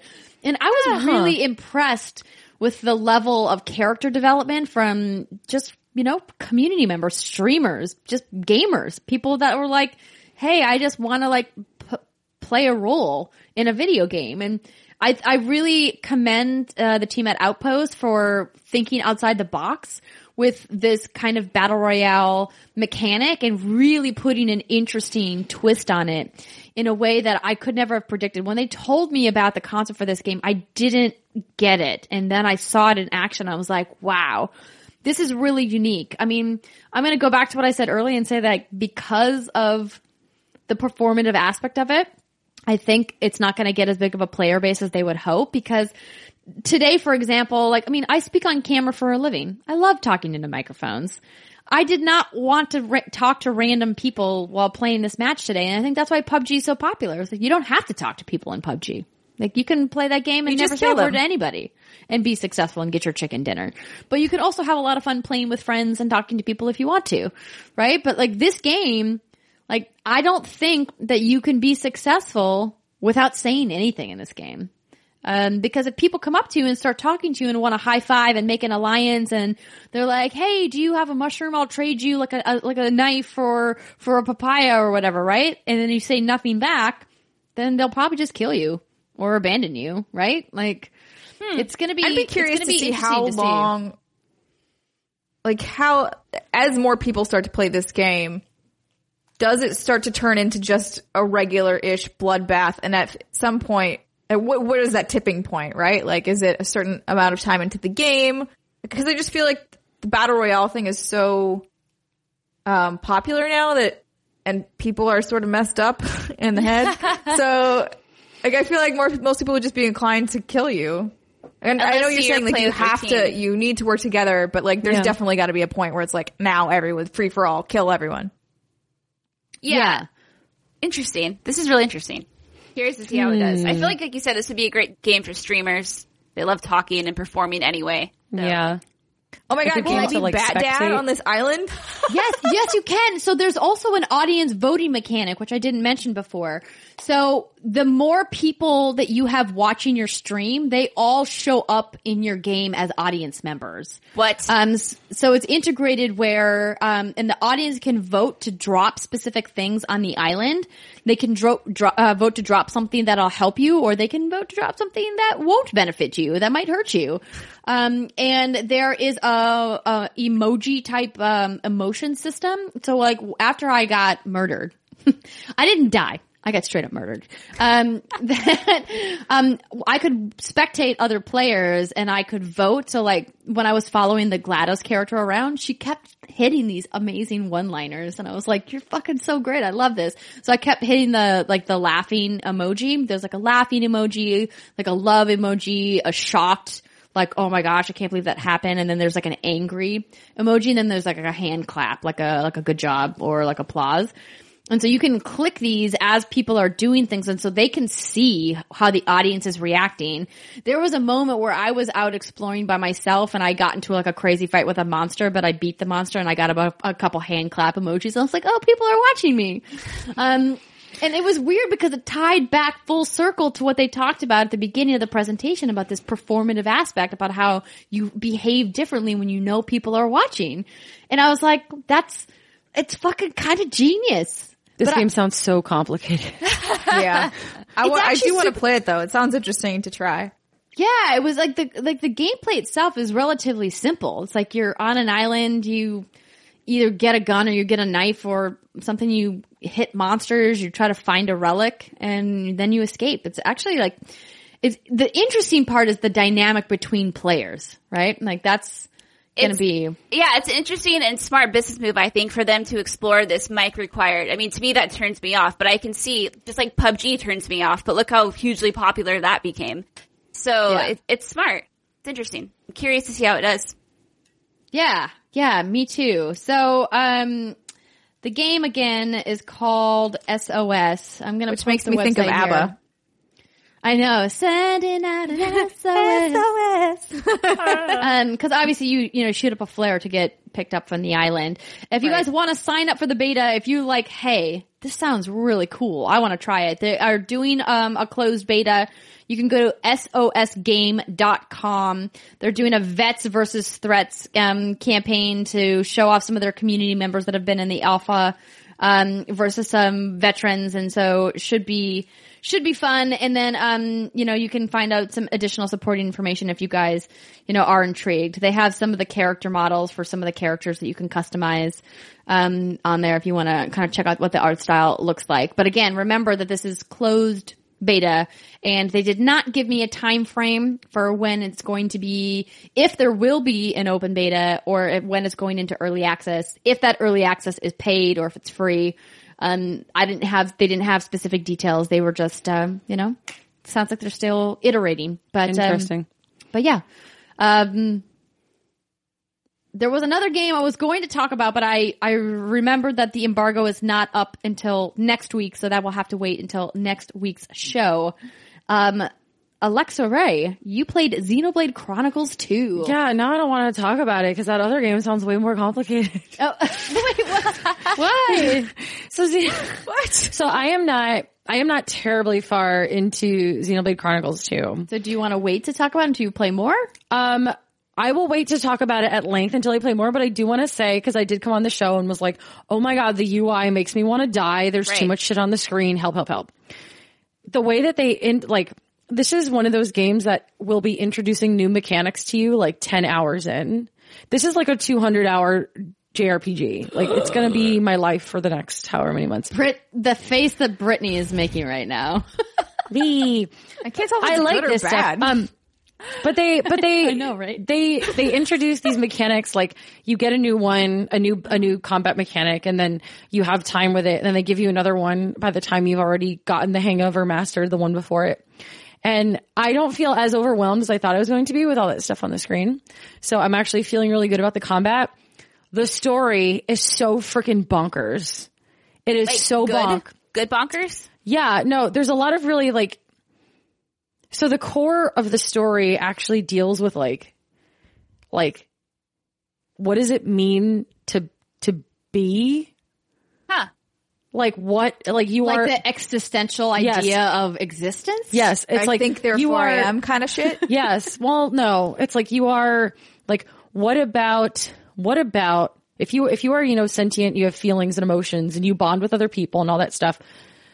But then, you know, there's the opportunity for like, if you don't have your memories, are you a person? And if you are something that can just keep being written over, are you being? Are you? Or are you like Are a you? machine, like a program sort of a No, thing? no, not a program, like an actual like organic being. Like, are you? Like, question mark. I don't want to. No, I know. That's what I'm get saying. into I'm it. saying if those things weren't true, you would be more like A clone. a computer or something, like where you're just being rewritten. Does that make sense? Yes, Never but mind. without the technological aspect of that. But it's just like it's really, it's like, it gives you a lot to think about. And then it layers it on this, like, you're this like cool guy running around with this like, this crazy girl who's bonded to you forever. And she also turns into your weapon and her tits are out of control. Like JRPG. Yeah. Okay. I also fight with my tits, so I understand. Same. They just get in the way. I started using them as a weapon a long time ago. But it's like the environments are massive and they're all different and they're beautiful and like it is, but the whole thing is like JRPG cuckoo bananas cuckoo. And I'm looking Bananas forward. cuckoo. I'm looking forward to spending more time with it, but I just wanted to take back what I said previously about how the UI like really freaked me out. Have you played It's it fine. Mobile on the Switch gamepad? Yes, and playing it mobile, I heard it's Playing- not so great.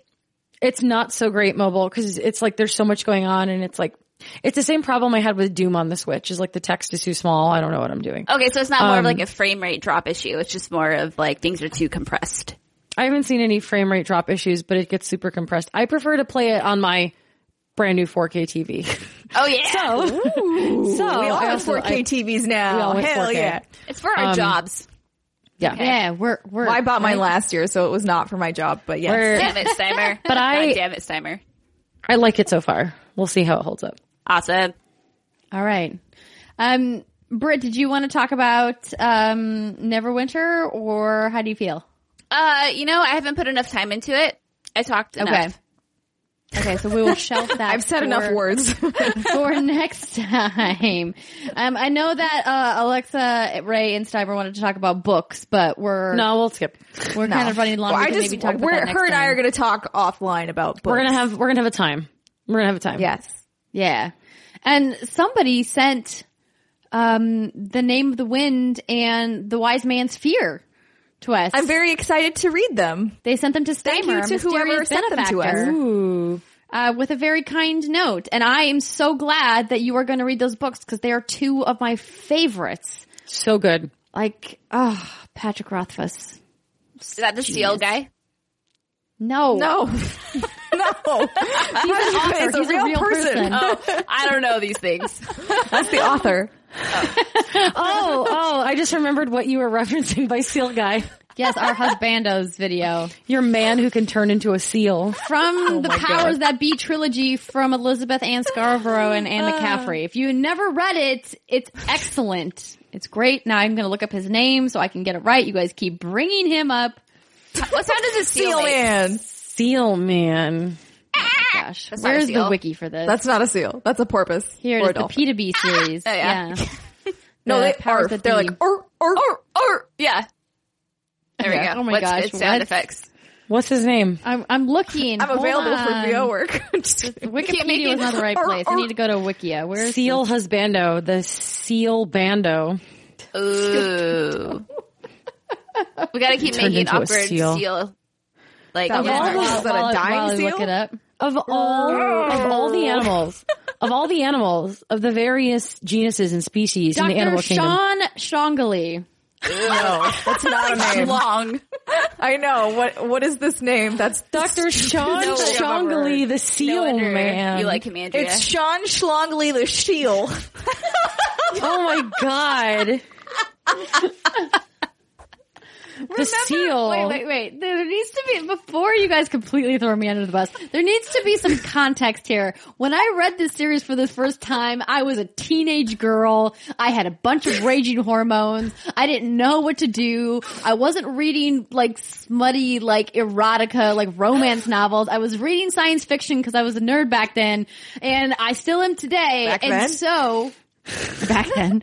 And so I read this book and I kind of got a crush on this character. Who's And- also a seal. No, he's a human that has the ability to turn into a seal. Is this like a weird, I kind of, is this like fair. the people that are obsessed with werewolves, except you've got the seal thing? No, so the idea, I'm gonna really quickly summarize. Of all the sea tangent. animals, like a dolphin is like kind of sexy. No, so but like a seal, why? Not about his seal form. He's very rarely in his seal form. So these people live on a planet. The planet is called P2B, and it's like PTB, the powers that be, like all goes together in like the narrative of the series.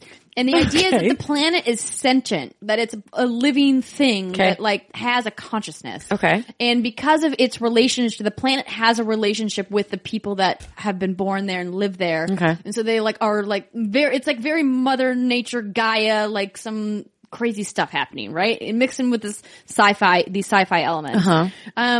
And because of that, there people who grew up on P2B like have this like relationship, and because of that, like the planet gives them special powers, and his power is to be able to turn into a seal so that he can swim over long distances through the icy ocean water, because it's an ice planet that's like all covered in snow. But like, how Can I, bad did he fuck trade up to my get the seal power in card? for something cooler? He couldn't be a That's what I would narwhal. want. Narwhals also like know- are in icy Yeah, water, and narwhal would be narwhals got a cool. cool bone unicorn thing on their head. Narwhals aren't as fast as seals are, and they're not as maneuverable, and You know what? No. A seal And apparently- gets eaten by orcas. I don't want to be a seal. Seals Yeah. suck. Why isn't he like an orca, like a majestic like, orca? you know, maybe I'll just write up Anne McCaffrey and Elizabeth and Scarborough and be like, yo, so my coworkers are giving me a hard time about your Why? trilogy that I love and have read over a dozen Why a times. seal? I've seen when I see like there are seals in the bay out here in our wonderful San Francisco Bay Area, and when I see them, I look at them and I go, "Yep, that's a seal." Like they're not. There's no like. What is the appeal of the? What is the appeal seal of the man. seal? It's not the fact you don't even learn that But he has why this a seal? alternate form. Why a seal? We're talking in circles now. Like You couldn't find like Brittany's a polar bear laughing. man or like She's a crying. She She's did sad. cry. a Answer narwhal why. man, a wolf Right. man. But I would say, why not a lovely Arctic bird that can fly for long distances?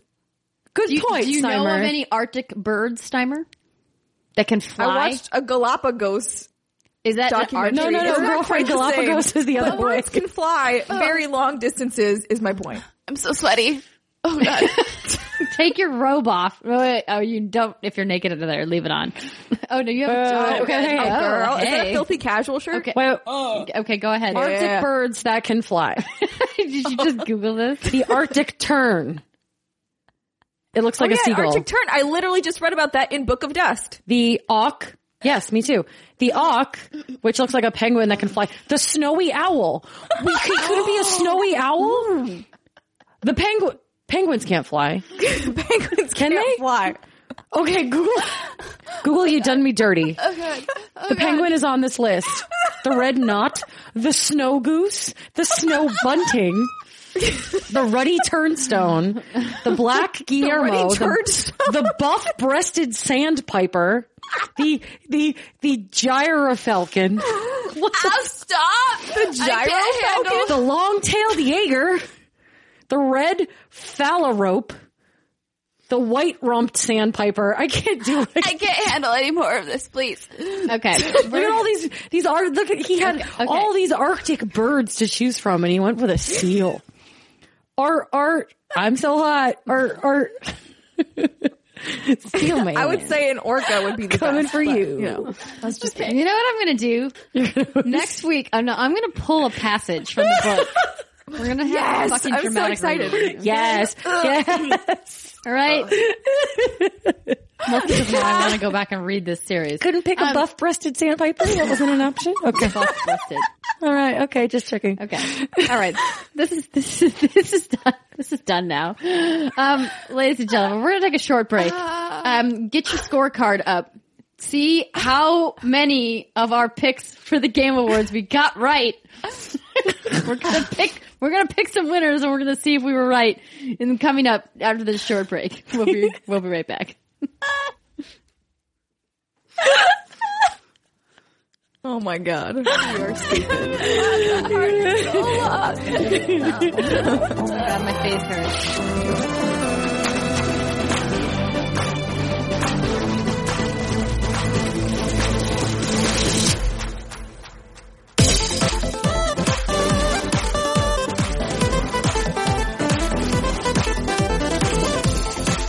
Welcome back, everybody. It is time for the third segment of the What's Good Games podcast. Before we get into our Game Awards predictions for the nominees, we have to give a big shout out to our Turbo patrons.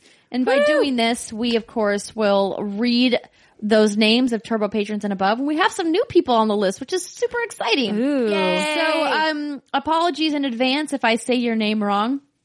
I'm not the best at this, but here we go. We've got David Icolucci, TakeThis.org, Alex Rogopoulos, Lincoln Davis, Austin Riley, Stephen Insler, Tom Bach, Michelle Villegas, Kia Bright, Steph Wu, Dustin Lewis, Tara Bruno, Kyle Heyman, Amar Dillon, David Cook, Sion Stevenson, Stephen McPherson, Aaron J. Saxton, Benjamin Pardue, RJ Bryan, Elmo Shell, Jared Howard, Bass Peterson, Carl Peterson, Kathy Lucas, Molly Bittner, Joselle Bassa, Nam H. Bowie, Jeffrey Hutchinson, Brooke Laree, Asia Harris, Irizari. Oh my gosh, Alexa, how do you think you say that? Irizari? Irizari. That is a very interesting name. I am sorry I messed it up. Robert Guerrero, Maddie Stanley, John Drake, Bill Stillwell, Jason Erickson, Sam Baptist, No Clip. Danny Dwyer has changed the name of his Patreon in case you were wondering. Adam Rapone, Billy Shibley, Stephanie Fitzwilliams, Sam, Jason T. Barnes, Harrison Pink, Tommy Larson, Ross Haney, Jessica Salisbury, Mike Lynch, Anthony Murphy, Kyle Somerville, Oswaldo Sandoval, Ethan Anderson, Sydney Carr, Gio Corsi, Greg Fletcher, Elijah Steele, Trevor Starkey, Marcus Brown, Materia Addict, Joe Schlief, Annette Gonzalez, Ozzy Mejia, Christian Rodriguez, Nathan Drake, Troy Spadman. What? Yeah, Louis Creech, Donato Sinichio III, Adam Boys, Tony Hahn, Lee Kendall, and as always, my mama, Teresa Enert. Aww. Thank you to all of our Turbo patrons and above. We appreciate your support. We hope you enjoy for our RIL patrons who are in the $35 category, our amazing Christmas cards. There may be cats in it. Who could say? Onesies. Yes. Snowflakes. Mm-hmm. Sure. Indeed. It's quite pretty. If you would like to get involved and like to support us and like what we do, we would love for you to be involved at patreon.com/whatsgoodgames. So thank you again to all of those people listed and to all of our patrons at all levels. We wouldn't be here doing the show without you. So big hearts. All right. Let's talk about the Game Awards. Get your pencils ready. It's time to keep track of who is picking what. Here we go. If you're listening to this on Friday, you'll know last night the Game Awards 2017 dole out their winners. We, as members of the jury, submitted our votes. Today, we're not talking about which games we voted for officially, which is 90% of the weighted votes for the awards. So there are most categories are 90% the jury, 10% public vote, and then there are a few selected categories that are 100% public vote, like the trending gamer category, for example. What we decided to do, we thought it would be fun if we pick who we think is going to win. Not necessarily who we voted for as an outlet, but who we think is actually going to take home the awards. So, if you've got your little scorecard, if you go to thegameawards.com, you'll find all of by the way, not Game Awards. You have to go to the Game Awards. GameAwards.com. The Game Awards puts you in a weird redirect to some site you don't want to be on. Oh boy. Okay, I'm I'm going to go aware. ahead and pick all the awards. So we're going to do them backwards. We're not going to start with Game of the Year. We're going to end with Game of the Year. So I'm going to scroll down to the bottom of the page here, and we're going to pick. We're going to pick some of these. So just for transparency, we did abstain as an outlet from a couple of categories because we didn't feel confident in our knowledge overall in some of these categories, which, is encouraged by members of the jury. If there's a category that not everybody at their outlet feels comfortable voting in, you just abstain. So we did abstain from a few categories, but we're going to pick winners hypothetically tonight. Yay. All right. Everybody get your pencils ready. First category, best Chinese game. Are we actually going to select ones for these? Monument Valley 2, JX3 HD, Gumballs, Icy, and King of Glory. I bet it'll be Monument Valley too, because it's the only one that we know about. Yes, I agree. We've heard. I don't think so. I don't think that game is going to win because this is a Chinese voted award. Well, then I have no freaking idea. Reason, I don't know. I don't think that. I don't know either. But I like the gonna King go- of Glory. I'm going to go with King of Glory. That's what I was 'Cause gonna it's a say, just 'cause MOBA? I like the way it looks. Yeah. Cool. Yeah. All right. Moving We on. are a video game podcast. Wait, no, we can all pick our own to see if we can keep score. Should I make a little doc? Oh no. Why not? We can do that. Yeah, who cares? It's fine. Alexa's like, oh no. This will follow me around forever. I know. Well, I don't know. I might not even be on the planet Okay. by the time this podcast airs, so we'll see. You will have What backflipped so far happens? off the earth. All right, so I I'm will going backflip off the earth. King of Glory. Alexa, you're going Monument Valley. Monument Valley. Monument Valley. Britt, you're going King of Glory. Yeah. Steimer. I'm also going Monument Valley. Okay. Mommy Mint Valley. Mommy Mint. Mommy Mint. Mommy Mint. Is that on here? Mommy Mint? Mommy I don't Mint. know. Sounds like a naughty ice cream flavor. Mommy Mint. Oh. Ooh. Okay. I was not going there, but I liked Oh. it. Hey, girl. Okay. It's getting hot. Next. In here. I'm getting all excited and sweaty. Getting hot in here. Okay. Don't Best take off debut all your indie game. clothes. So this is being judged by a separate panel of game developers, and he put together a really great panel. So we won't be voting. This is not voted on by the public. But oh wait, it does say winner selected by fan voting. Wait, I thought he said. Oh wait, that's student game. I'm thinking of the student Yeah. game. Winner selected by Never fan mind. voting. Okay, so we've got Slime Rancher, Mr. Shifty, Hollow Knight, Golf Story, and Cuphead. Ooh. This is a tough head, I think. Cuphead. Yeah, I'd say Cuphead. I know Hollow Knight was loved by a lot of people, but that was Yes. earlier in the year. And since Cuphead is so much newer, I'd say hands down Cuphead. Also, Cuphead had so much hype around it, and like all Yeah. of and Xbox like kept it, like treated it like a, like a AAA. I'm gonna go out on a limb here and pick Yeah. Golf Story.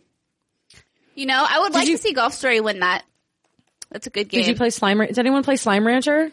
No, but I shit. heard it's good, actually. That shit's good. It's good shit. Some good slimy shit. Good shit. Okay, next category. Best esports team. Team Liquid, SK Telecom 1, Lunatic High, FaZe Clan, or Cloud9. Team Liquid is the only one I know, so I'm going to vote for FaZe them. is the only one I know, so I'm going with FaZe. Okay. I have heard of Team Liquid as well. But I don't esports. we also abstained from this category. Esports are for did. MOBA nerds. Well, no, so we were not included in the voting of this category. This category was nominated and voted upon specifically by esports outlets. So just so you guys know, when Jeff Keighley was putting together some of these esports categories, he wanted to make sure that people who were qualified were doing the nominating. So That's not us. That's not us. So esports specific outlets voted on these nominees. So Steimer is going with FaZe. Yes. Britt, Liquid. Team Liquid. So I know most of these teams from my Yahoo Esports days, and it's kind of tough to say because it really depends which country you're from is probably which team you're most excited to support or which game you play. Because each of these teams, obviously, they have separate teams for different games, but some of them are more proficient in others. So I am going to pick FaZe Clan because I think they had a really great year. So we will see who wins. Esports team. All right, next up. The best esports player, presented by Omen by HP. We got Kurokai, Ryu Jihong, Nico, Coldzera, and Faker. What? I know a Faker. I think he may have had a bad year. I actually didn't. I remember seeing his name, and I don't think it was good. But I don't care. I'm picking him anyway. 'Cause he's the only one I know. Yeah, I mean, it's an interesting mix of players. Faker is really well known for his big play during the Worlds. So he probably is in people's minds. Coldzera, of course, is really popular as well. I mean, obviously all of these guys are really popular, but, Alexa's like, I don't need sports. Do you want to skip this category? Let's just move through these quickly. Skip it. Skip it. Jeez. Skip it. Steiner's got somewhere to be. Best esports game will also skip then. Trending gamer. Let's skip this one too. We know who's going to win already, so whatever. It's just Let's just, whatever. Andrea Renee, are we riot? Yeah, listen. Yeah, at least at this time I'll know whose legs I have to we break. all voted for me. Let's hypothetically assume, in a world where I don't win, who do you think wins? Dr. Disrespect. Yeah, I'd love to see Steven Spawn win. But I would too. But people like angry yelling white guys a lot. But is that who you're going with? No, I think Disrespect will win if you don't. Yeah, agreed. He better not. Okay, next up, best student game. So we can skip this because we don't know these games. We never got a chance to play them. Best independent game. Pyre, Night in the Woods, Cuphead, What Remains of Edith Finch, Hellblade: Senua's Sacrifice. So I remember being a little confused by this, that they're counting Ninja Theory as independent because they published it too, right? Because usually Koei Tecmo publishes their shit. Yeah. Farts. I'm going to go with Hellblade for me. Okay. I would want Pyre, but I feel like it might be Cuphead again. I don't know. Because it hits a Cuphead. I'm going to go with Edith Finch. Get it? I would say Divinity Original Sin 2, but my colleagues have failed me. So therefore, I will say not you ladies. Not you ladies. Oh, yeah, I'm going to go with What Remains of Edith Finch.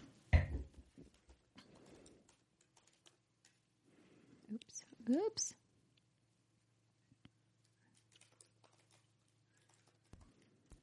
Sorry, I'm typing. I typed the wrong things in the wrong categories. I needed to get it right. It happens. All right, most anticipated game presented by McCafe.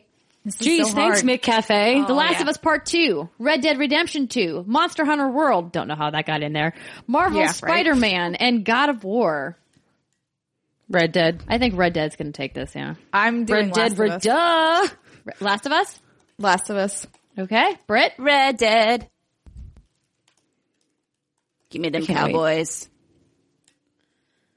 And I can't wait for the multiplayer in that game. Next Marcy. up, we've got I was Wait, go ahead. No, I'll tell the story in another podcast about Red Dead's multiplayer. Okay. Best multiplayer. Speaking of multiplayer, Fortnite, Call of Duty World War II, Splatoon 2, Mario Kart 8 Deluxe, Destiny 2, and PlayerUnknown's Battlegrounds. I think it's going to be PUBG for this. It's going to be PUBG. I mean, yeah, listen. I voted for Destiny 2. I think we as an outlet voted for Destiny 2, but like PUBG's definitely going to sweep this category. I don't think it necessarily deserves it. I think obviously they're doing great things. This is the hard part. It's like what game deserves it over another game?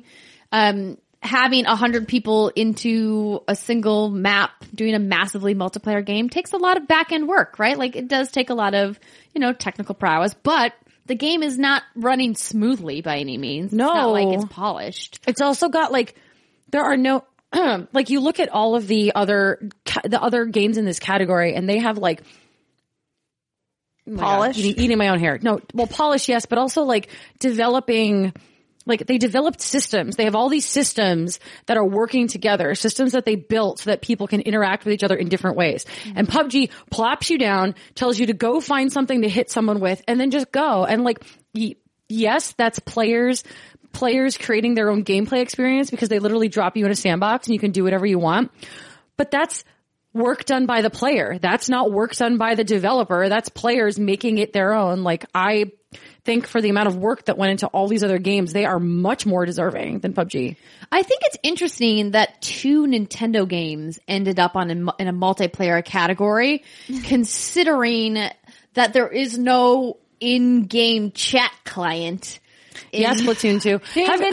In Nintendo games that you have to use this weird app, and the app doesn't even really work. No. Right? So to me, I was really puzzled by how both of these games got in. Not because they're not fun to play. Splatoon and Mario Kart, both fun games to play multiplayer. But as far as technical achievement, I'm not sure they really belong. Do you think I'm out of base here? No, you're right. And also, isn't this the third year in a row Mario Kart has been nominated for something? Probably. Can we put this game out to pasture now? I get it. It's Mario Kart. It's great. Cool. Bye. Moving on. Yeah. I do think it's ironic that every year Call of Duty gets nominated for this. Well, almost every year. Mm-hmm. And they never win anything, even though they make the most popular multiplayer game in the world, and they still don't. That's a conversation for another day. But hey. Alexa's move on. Okay, best sports racing game. I don't sports. This will be a really interesting category. Do you guys want to vote on this category or you want to skip it? I just don't know enough about any of the games. I'm going to say FIFA. I feel like FIFA always wins. FIFA has a very big player base. Yeah. And they continue to iterate on that game, which is really important. I mean, Forza looked beautiful this year, but they had a few controversies surrounding their, microtransactions. NBA 2K18 really tragically suffered from that as well. I think, 2K kind of shot themselves in the foot with that game. PES hanging in there against FIFA, but they just are forever in FIFA's shadow, Pro Evolution Soccer. The come from behind here, I think, is really Project Cars 2, which kind of was a dark horse candidate. And the people that have played it have said nothing but accolades about it and really love it and think it's fantastic. I haven't spent enough time with the game to fully give an opinion, but GT Sport I haven't heard anybody talk about, which is doesn't mean that it's not good. It just is not as popular here in the United States as it is in particularly European territories and some other territories around the world. I really do think FIFA is probably going to take this category again. Everybody loves soccer. I don't play games to sports. Sports ball. Sports ball. I go outside and don't sports. I don't play sports. Best strategy game. XCOM 2, War of the Chosen, Tooth and Tail, Total War, Warhammer 2, Halo Wars 2, Mario plus Rabbids Kingdom Battle. Mario. You think it's going to win? XCOM. Yes, because if you look at all the other Game Award years, I've seen Nintendo take on some awards that were what? That's so true. I have a feeling this is just going to go to Nintendo. Power over people. Yeah. But I think that God, I'm torn because my vote's for XCOM for this. I think XCOM is going to win Cause like Firaxis is like, this is what they do, right? Like they are like the king of this category. 99% shots of hitting. Miss. Oh, that's the worst. I would like to see Mario Rabbids win because I like, hey, Nintendo, continue to do other things with other people. It's good and it makes us happy. Then again, I'm a very casual strategy player, so maybe that's why I thought the reception was like so good and like, wow, it's because maybe more people like me were into it, whereas I've never touched any of these other games, nor I don't think I will. But because this one has Mario slapped on it, I'm like, yeah, that's relevant to my interests. Well, and there's many people out there like you. I do think it's interesting and worth pointing out that Creative Assembly is nominated against themselves. Because they've worked on Total War and Halo Wars too. Oh, that's funny. But I'm with you, Steimer. I think XCOM is going to take this category. Okay, next. Best Family Game. Splatoon 2. It's Nintendo against Nintendo against Nintendo. God damn it. All of these games are on the Switch. Pretty much. Sonic Mania, Against Mario Nintendo. plus Rabbids Kingdom Battle, Mario Kart 8 Deluxe, and Super Mario Odyssey. I mean, if it's going to be Mario Kart 8 and I'm going to roll my eyes back so hard that they pop out of my face. It is, but like Mario Kart 8 had its day in the sun 3 goddamn years ago. True. Go away. We get it. You're here. You're not going anywhere. You're great. Bye-bye. Like, So is It's Mario like your Kart 8 Skyrim pick? for me. probably. Just go away, Skyrim. Steimer, what are you picking? I'm gonna pick Super Mario Odyssey. Okay. That game Britt? must be very frustrating to play with a small child. Mario Kart 8. Well, yeah, but nobody knows that. Nobody has children. Yeah, playing that game in co-op. But it's the best family game. Playing that game in co-op is not great. Anyway. But I don't know if co-op is necessary for people to vote on this for best family game. I think Odyssey and how many people love it is going to dominate. And I think it's going to win, even though I think Mario Kart 8 is a better family game. As far as like a game you can play with your family. Yeah. The sad part is that there was excellent work done on Sonic Mania. Yeah. But you're just like up against Mario, and Mario. Right. And Sonic, I'm sorry, you just can't compete. Mario's Nobody, more I mean, popular. Knuckles and Knuckles was great, but it's not enough. Not enough Knuckles. Best Double fighting Knuckles. game.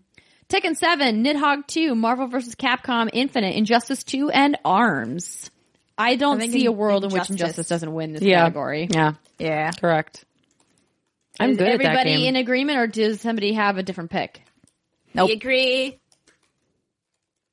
I liked Okay. ARMS a lot. I but- thought what they did with ARMS was really, really interesting. The depth of strategy in that game was unexpected when I first saw this game. And then when I started playing it and really talking with some of the Treehouse members about just all of the different arms and how you can mix and match them and how you can use them in specific arenas or with specific fighters, I was like, I never thought it would be that intricate, but it's just such a different play style, such a Yeah. slower play style compared to most fighting games where the action moves so quickly. I think that's really kind of what threw a lot of traditional people fighting off. game fans off. I really hope they make like a martial arts sequel and it's legs. I really hope. I really hope it happens. Please make legs. That's great. Because what else is left? Like I would legs. play legs just because it sounds ridiculous. Yeah. legs, arms, legs. Like that's legs. Okay. Okay, next moving on. category. Best role-playing game. South Park, The Fractured But Whole. Final Fantasy 15. Divinity, Original Sin 2. Nier Automata. And Persona 5. This is going to be a tough category. Okay. Yes. This makes me I think there's clench. going to be a lot of splitting of votes here. Not enough people are going to vote for Divinity. Sorry, Brittany. No, it's not going to happen. Correct. I get it. I don't think South Park will get the votes I'm either. actually surprised No. South Park even made it on the nomination list. I also think I don't not think enough. Nier will get it. I You don't. I do not No. think Nier or Persona 5 will get it because the two of them have a very special target audience, and I don't think enough people are willing to sink the time into a game as long as Persona 5 or a game as weird as Nier. The people that love it are the people that that completed it. Like the casual gamer or the gamer that plays all the big games isn't going to reach for Nier or Persona 5. I think Final Fantasy 15 is going to get it. But to be remember, honest. this is 90% weighted with the jury. Yeah, and so I think not enough people played Divinity. No. South Park wasn't that great. No. Nier I don't think enough people was play super Nier niche. either. So your Yeah. pick is Final Fantasy. I'm going to pick Final Fantasy. Okay. I'm gonna go with Persona 5 only because I think it had a lot of media hype. And I think a lot of people in the industry were really hot on it. So. Oh, this is hard. I wouldn't I say feel Final like- Fantasy 15, but because of all of the DLC and all the announcements lately, I feel like it's like hot take on people's mind. But I'm going to say Persona 5 as well. I feel like, and I'm not like by any means throwing any of my colleagues at any of these websites under the bus, but when you think about, like, I know for a lot of these websites will pull their editors and work with their staff to collect a vote. And some of them, the top brass just vote, and that's it. And a lot of the times the top brass or the group that you're polling doesn't finish or play all of these games. And Final Fantasy 15 is a safe pick, which is why I think it's going to end up winning. I really love your conviction. I'm with the girls though. I think Persona's going to win. Okay.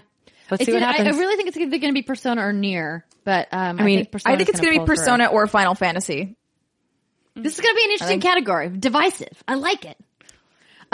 Okay. Either way, Best- the fact that the role playing game category has that much good shit in it just like Oh, makes my heart happy. So Such a there great you go. year to be a gamer, really. Yeah. This is another really tough category. Best action adventure game. So for a reminder, that means combining combat with traversal and puzzle solving. Uncharted: The Lost Legacy, Assassin's Creed Origins, The Legend of Zelda: Breath of the Wild, Super Mario Odyssey, and Horizon Zero Dawn. It's going to be one of the two Nintendo games. It's gonna. God, I fucking hate I that it's don't gonna want be. it to Well, be. that's because a bunch of people we know are basic ass bitches. It's going to be like Zelda or Mario. Okay. That's my fear for this Game Awards is that Zelda, it's always going to be Zelda or Mario, and I don't think that they necessarily deserve it over. Now, some of the other games. Zelda does some great stuff with its puzzle solving. I like that there are many different ways to solve the puzzles. I like that it takes a lot of physics into consideration. Are there? Oh yeah. Yes, You and, can there do, are, like, and there are if- many kinds of puzzles in that game. Like And as if far you- as like puzzle solving, like, it's a great puzzle solving game, but this isn't a puzzle category exclusively. It combines Traversal. combat and traversal with puzzle solving. It has to have like the trifecta, right? Yes. Mario to me didn't feel like puzzle solving. It felt like No. dying in error. Mario's not, I wouldn't call Mario like a I mean, sure, you walk around, it's a platformer. I wouldn't say it's traversal. You walk Combining- around, you jump, and you throw your hat at shit. That's not traversal. Now, does Horizon have a lot of puzzle the solving? traversal in Mario is that it's not original. It's No. like all Right. of the traversal in Mario is like from N64 Mario, right? You run, and then you run faster, Like and then you jump. literally, like the that's moves, it. the moves are the same. The Yeah. wall jumps, the long jump, the double jump, the backflip jump. Like they're all like the same. Yeah. The calf mechanic is the only like real new thing, and so I think Mario is probably out. For me, like I have to hold out hope that Horizon's going to win this category. Now, does Horizon have a lot of puzzle solving? Or does it have puzzle solving? It does, yes. Does it have a lot? No. Zelda definitely wins in like the most puzzles. I think it's but, gonna like, be that's Zelda. Zelda's thing, right? It's going to be Zelda. I think Zelda will probably win this category. I hate that I'm going to Zelda's go going to with win this Assassin's category. Creed but- Origins. Assassins is amazing. I think it's Yeah. great. No, I know, but like, I feel like I'm hoping, here's what I'm hoping the mindset is that people are like, well, we can't vote Zelda for everything, so let's give it to Assassin's No, Creed. are you kidding me? That's exactly what they're thinking. Do you know? I think Uncharted is not getting any votes here. I think No. it was I think No. it was a nod, but Uncharted Lost Legacy is just like Uncharted 4.1 or whatever. I just want to side note this. This conversation got my heart rate up so high. You got an alert on your Fitbit? I got an alert on my Fitbit.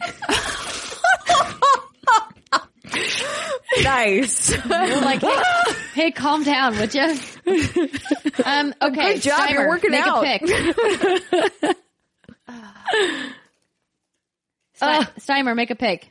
Oh, no, I did. I said Assassin's Creed. Assassin's Creed. Okay, you think that's gonna win? Yeah. Okay, I hope Brit. it does. Zelda. Zelda. Alexa. It's going to be Zelda. Yuck. Or are you heaving? Okay. I also think Zelda's gonna win. Making link noises. Are you For the throwing record, up I in want protest? Horizon. I I can't mean, tell. Zelda, and we'll talk about this later. Zelda does a lot of things great. It could have done things a lot better. But when you hold it up, like, yes, it's like super great. Oh my God, that's great. But now, like, when you get to this happens every year. There's a game that comes out early in the year and you're like, oh my God. And then you hold it up to everything else that came out that year and you're like, wow, no. Like, Now we see the flaws. You know, stuff like that. Yeah. Anyway. Best Except action Horizon, game. which is still amazing. Yes. Yeah. Focused on combat, this category. Prey, Neo, Destiny 2, Cuphead, and Wolfenstein 2. So, This is a tough one. So game focused on combat. Maybe it's because I played on baby mode and I loved Wolfenstein 2, but I wouldn't say its combat was anything special or unique. yeah. True. Maybe Prey or Neo. Neo is like Dark Souls. Neo is, whew. Oh man. I really think Cuphead is going to win this because of like this like eternal boss battle design that they have. But I really want Destiny 2 to win because I haven't had gunplay feel so good in a game literally ever. It's just so polished and so smooth and the mechanics are so great and the guns are so unique and weighty and have personality and the combat encounters, while obviously they do get repetitive after a certain period of time, like, you know, going into an area, like when you're going to fight the Hive, okay, well, I need these kinds of weapons to take out the Knights and I want this kind of weapon for the Thrall and I need to have this weapon equipped for the Wizards. And I think that that's a testament to their design in the game. And so I really love the combat in Destiny 2, but I think Cuphead's going to win. I'm going Cuphead. Because his head's a cup. I'm Get it? going to go Cuphead. with Destiny. I think Destiny could win this. I'm going to pick Neo because it's got that Dark Souls tag and you say Dark Souls like and all the critics start Everyone salivating. creams their pants. I said salivating because I was trying to keep it like PG, but yes, Seimer. Creams their pants. Brit. No, doesn't Prey do some things interesting? Wasn't there like a coffee cup thing? Like, couldn't you assume? Yeah, so Yes. I liked Prey's combat, so there was the mimic ability. Yeah. I What's actually pulled in didn't here? use the mimic ability that much because if you branch into the alien abilities, the more you branch into the alien abilities, the more alien you become, and it changes how the game reacts to you, how the enemies react, how the NPCs react, and it changes the story, the ending of your game, which is obviously awesome Prey was game so design. good. Which, by the way, like, that game, if you missed it, another divisive game. Some people hated that game, and I thought I was frustrated by some of the specific mechanics. If you go back and listen to some of our shows from May, like when that game first came out, there were parts of it that I thought were very unbalanced, and like the constant crafting I really hated. Like, that was constantly going to these machines to break down stuff and to recraft things. I hated that aspect of it, but I loved playing the game. I even though I was frustrated, I finished it and really enjoyed it. The combat was great. I don't think that it's going to win because I don't think enough people played it all the way. I'm going to say Cuphead. Because his head's a cup. Get it? Cuphead. Love you, Alexa, so much. Okay. Best VR AR game. Resident I think it's gonna be Resident Evil. Yeah, it's going to be Resident Evil. Okay, so Just don't even read the nominations. all It's three Resident Evil are 7. just you Resident going Evil. for Resident Evil? No, I'm It's- going to read the nominations. Hold on. No, it's fine. Resident Evil. The finger, whatever. The finger. The finger. The fingy. It is the finger. The fingy. Super Hot VR, Star Trek Bridge Crew, Lone Echo, Echo Arena. I don't like that they put those together. They are two separate games. Farpoint and Resident Evil 7 Biohazard. It's the finger. It's the finger. That's disgusting. It was part of Oh my gosh, the Press like, just kit. showed not his a finger finger. on camera. It's a part of the- USB. It's a USB key. Yeah, they said it was part of the press kit, and it's a little finger. That's That's weird. disgusting. Hey, don't hate. Of course you kept that. I am Ew. going to go with Lone Echo. Okay. Aw. Resident Evil. You're like, nah, you're dumb. Yeah. Next category, best handheld game. So what's funny about this category is that when we originally sent our nominations in, we asked Jeff if we could nominate Switch games because technically Switch is a handheld. Yeah. Turns out no one else nominated Switch games, just us. We think outside of the LOL. box, ladies and gentlemen. We're smarter than the average. It person. does say, which we maybe missed, dedicated portable gaming system, and the Switch is not a dedicated But my portable Switch system. is basically a dedicated. I know, there's an argument to be made. Semantics, whatever. The nominees. All y'all got No Imagination. Poochie and Yoshi's Woolly World, Monster Hunter Stories, Metroid Samus Returns, Ever Oasis, and Fire Emblem Echoes Shadow of Valentia. Alexa. I think the Metroid game was gonna Samus Returns? Samus Returns. Samus Returns was real good, yo. Yeah, Also, I think feel like Metroid more- is. Yeah, Even and if you didn't play these games, Metroid. I think them. Yeah, I see the juries being like, "Well, Metroid." I am operating so as I have worked at 3. I don't know why I've worked this at voice. It's a good I one. don't know. Listen, man, I don't know. I've worked at many gaming outlets, and I just know that not everyone who makes these votes plays all these damn games. So, like, so there we go. Yeah, It's gonna be Metroid. I understand. I'm looking at I this tried- cover I'm on art. board this train that you have. I'm looking at this cover What? art for Monster Hunter Stories. Get on my and train. That white beast I'm looking on thing your train. looks real weird. The one. What? No, continue. Okay. Okay. No. So listen, Britt, who are you picking? Monster Hunter? No. It's the cover art looks like a white male body part. I'm gonna do Metroid Whoa. Samus. No. Look at the cover art. It's like white like a unicorn. No, Then I has- see with Oh, okay. teeth. Just making sure. Metroid. It's my vote. I'm numb. Oh God.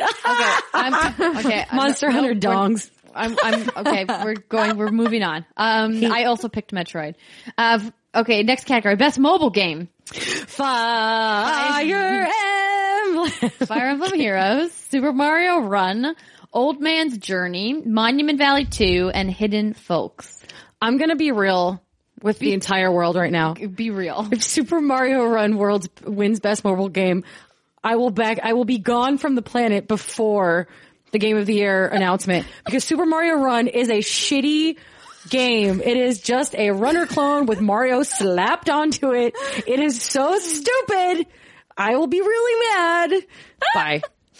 I'm So going to who are go you with picking, Monument Fire Valley Emblem? 2 for this. Fire Emblem Heroes, yo. That book 2 update. I'll say Get them Fire Emblem. orbs. They finally added Soleil from Fates, and I spent another $30. Girl, you can't Oh my judge me God. anymore. No, I can't, because now I'm up to $350. Ah. I said I'm picking Monument Valley 2. Okay. Think of all the husbandos that want you to vote for them. I am going to pick Think Super of those Mario husbandos. Run. Oh my God, Andrea, no. Oh my God. I think people liked it. A lot of people downloaded it. A lot of people.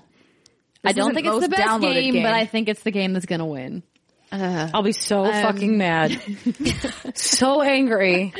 Okay, best ongoing game. This is another really tough category. A lot of great games. Warframe, Rainbow Six Siege, Overwatch, Grand Theft Auto Online, Destiny 2, and PlayerUnknown's Battlegrounds. Oh God, it's gonna be fucking PUBG, even though GTA Online should get it. I think say it might Grand be Theft GTA Auto. Online. Yeah. You know I what? think Yeah, GTA Online has done more in terms of development to sustain their audience. Like PUBG has just grown despite itself. Yeah. Like, listen, 20 million copies is impressive. GTA Online. 85 million copies is more impressive. True. Boom. So, True that.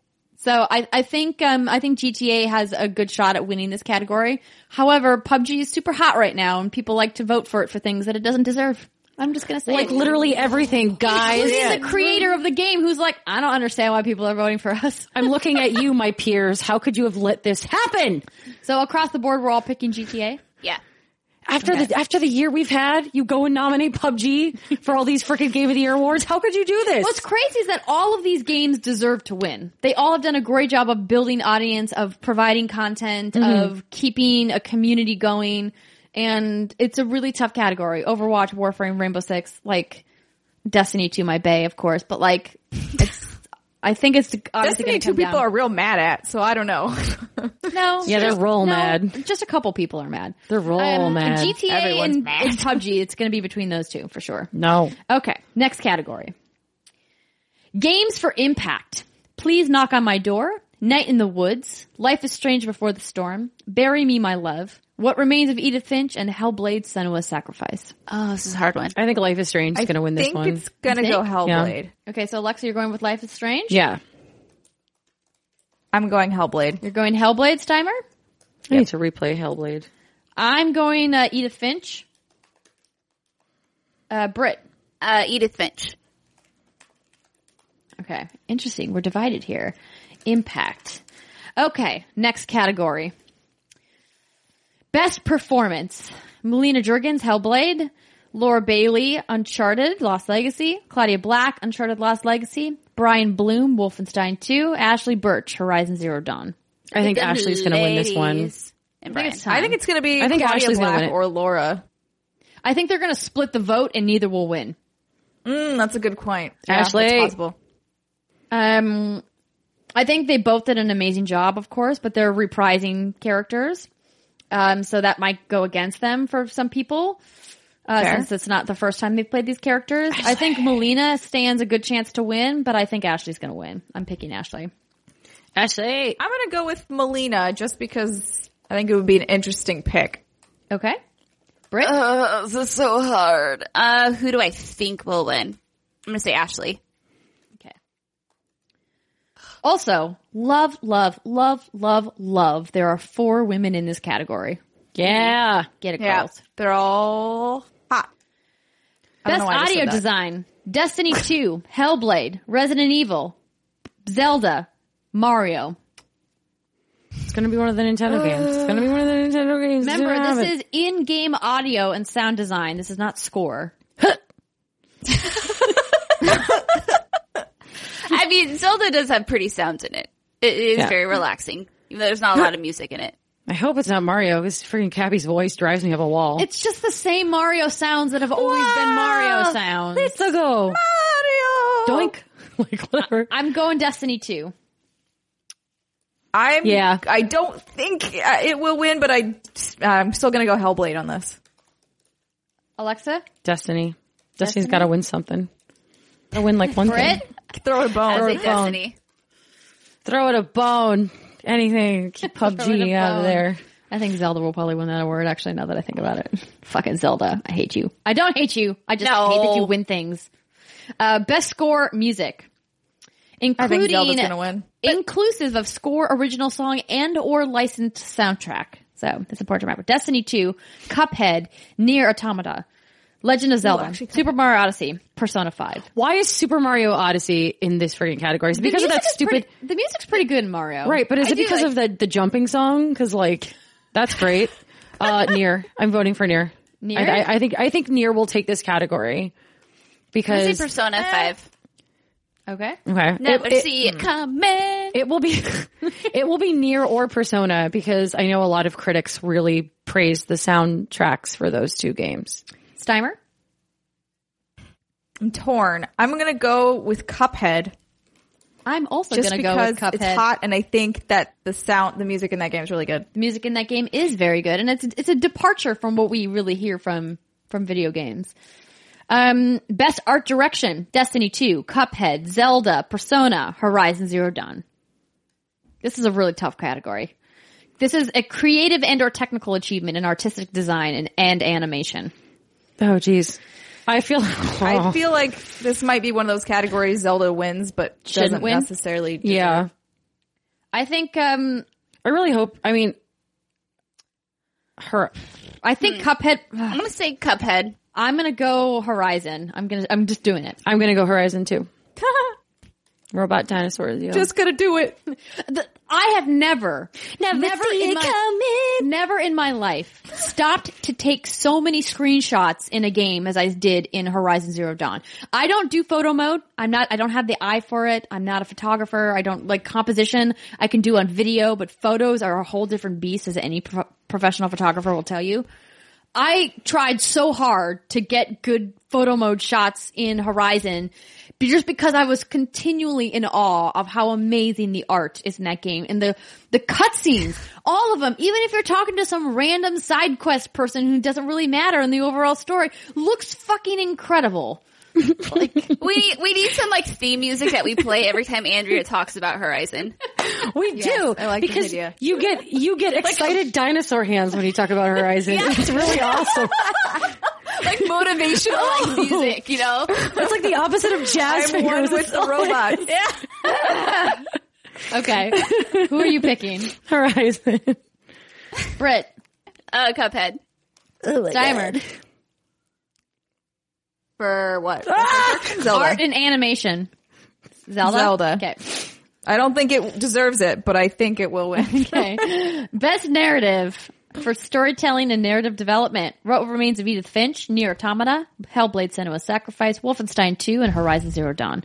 This is so many good games. Like, this is tough because Wolfenstein 2 is so excellent in Right. narrative. Like, really, really, really well done by Machine Games. But Horizon's so good, and once you get to the end, Britt, you'll understand. Once you get to the end, Alexa, my goodness, you'll touching is understand. happening. Cue the music. There's the dinosaur hands. There they are. Dinosaur Club. dinosaur heads. It's I do happening. think Horizon will win this. I do too. I'm just making little fists now. I think Horizon will win. One, because I feel like more people played Horizon than Wolfenstein. I feel like most of our peers maybe skated over Wolfenstein considering when it came out. It came out the same day as Assassin's Creed and Mario, and I feel like of those three games, that one maybe got a little bit less of the attention it deserved, even though it's my pick for best narrative. But I think Horizon will win this one. I'll say Horizon because I trust your lady's opinion. But is there another game that you think would win? These games all have great narrative, but just hearing about how much you rave about it, Andrea, with your dinosaur claws, and Alexa's like super into it, and obviously Steimer's been raving it about it since the beginning. Like, you know, I know it takes a lot for you ladies to get so effing excited about like a game. So I will trust your excitement. Okay. Wait, what was the other nominations? Go down. Edith Finch, Nier, Hellblade, yeah. and Wolfenstein 2. Nier was super fucking weird, so. Best game direction for creative vision and innovation in direction and design. Wolfenstein 2, Resident Evil 7, Breath of the Wild, Odyssey, and Horizon. Zelda's gonna take this one, even I though think it should Zelda be Horizon. is going to win this. Zelda's gonna win it. We put Link in I a agree. sandbox. I think Horizon should win, but I think it'll win. Zelda will win. Says the woman wearing the Breath of the Wild poncho, I knocking know. Zelda this entire all right, podcast. Look. Look, Everyone's voting Zelda, right? look. Yeah. I loved The Legend of Zelda Breath of the Wild. It was a great game. I'm still playing it, and I'm going to really dig into it when the new like story-based DLC comes out. However, a lot of the open world mechanics of it are open world mechanics that have been done better. And like I was saying earlier, if you listened to the last segment of the podcast when I talked about developmental iteration and how Horizon surprised me because it took a lot of gameplay elements from games that I had played before and really built on them and developed them and tweaked them in a way that made them fresh, but they were still familiar. I don't think Zelda does that. It just takes out all the dungeons and replaces them with a bunch of little tiny mini dungeons, which is cool. And then the open world has been done better elsewhere and has been done elsewhere before. So it's a new thing for Zelda, but it's not a new thing. It's not, I wouldn't call it developmental iteration. I would call it like adaptive iteration. Like Zelda knew it had to change or die, and that's what it decided to do. I'm really excited to deep dive on this convo for our Game of the Year discussions. Yeah. Oh, boy. Lots to say. Maybe that story DLC will make me feel different because you know about me, I'm nerdy for narrative. Ugh. Nerdy for I want that on a Nerdy for narrative should be on a button or a t-shirt. I was going to say, You know Steimer, who a I got that? t-shirt. You know who I got that phrase from? Ken Levine, because he said to me, excellent. he said to me, "You're nerdy for narrative, Thanks for the right?" merch idea, Ken Levine. Get the Big Daddy. He said to me, "You're nerdy for narrative, right?" And I said, "Oh, that's a great phrase. I'm going to use it forever and never attribute it to you, but I'm attributing it to you now. Thanks. We got to put it on Thanks, a t-shirt. Ken. Thanks, right. Ken." GOTY. Oh, Jesus Christ. You ain't got no alibi, you ugly. It's going to be Mario. It's going to be Mario. It's going to be Mario. It's going to be Mario. Odyssey, PUBG, Persona 5, Horizon Zero Dawn. I can't fucking believe that PUBG's nominated. Can I just say it again? I told you, ladies, it was going I to don't happen. think it has Let's a say it chance together. of Ready? winning. 1, 2, 3. I can't fucking believe that PUBG is not nominated. I have no idea what you're doing because we're on a delay here slightly. What's fine. going on? It sounded Listen, real like, good. We named a bunch of different categories. Was PUBG in any of these categories except for best multiplayer and best ongoing game? No. Nope. You know why? Because it didn't excel in any of the other categories. Now, I've had people reach out to me on Twitter and reach out to me on Facebook and other places and be like, hey, Andrea, you know, it doesn't need to be excellent in all of these other categories to be game of the year. I had a lot of fun playing this game. I got to meet friends and it was my favorite game, so it's my game of the year. And I say to you, that's perfectly fine. It can be your personal game of the year. But in a setting like the Game Awards, where there is critical analysis of several types of games over several different categories, looking at all of the different tenets of game design, I say to you, if you cannot nominate PUBG for, let's look at the nominations here,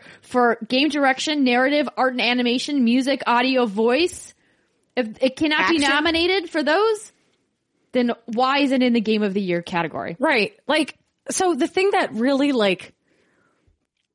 the thing that annoys me the most about PUBG being on this list is that these categories and the nominees were chosen by nomination of the judges.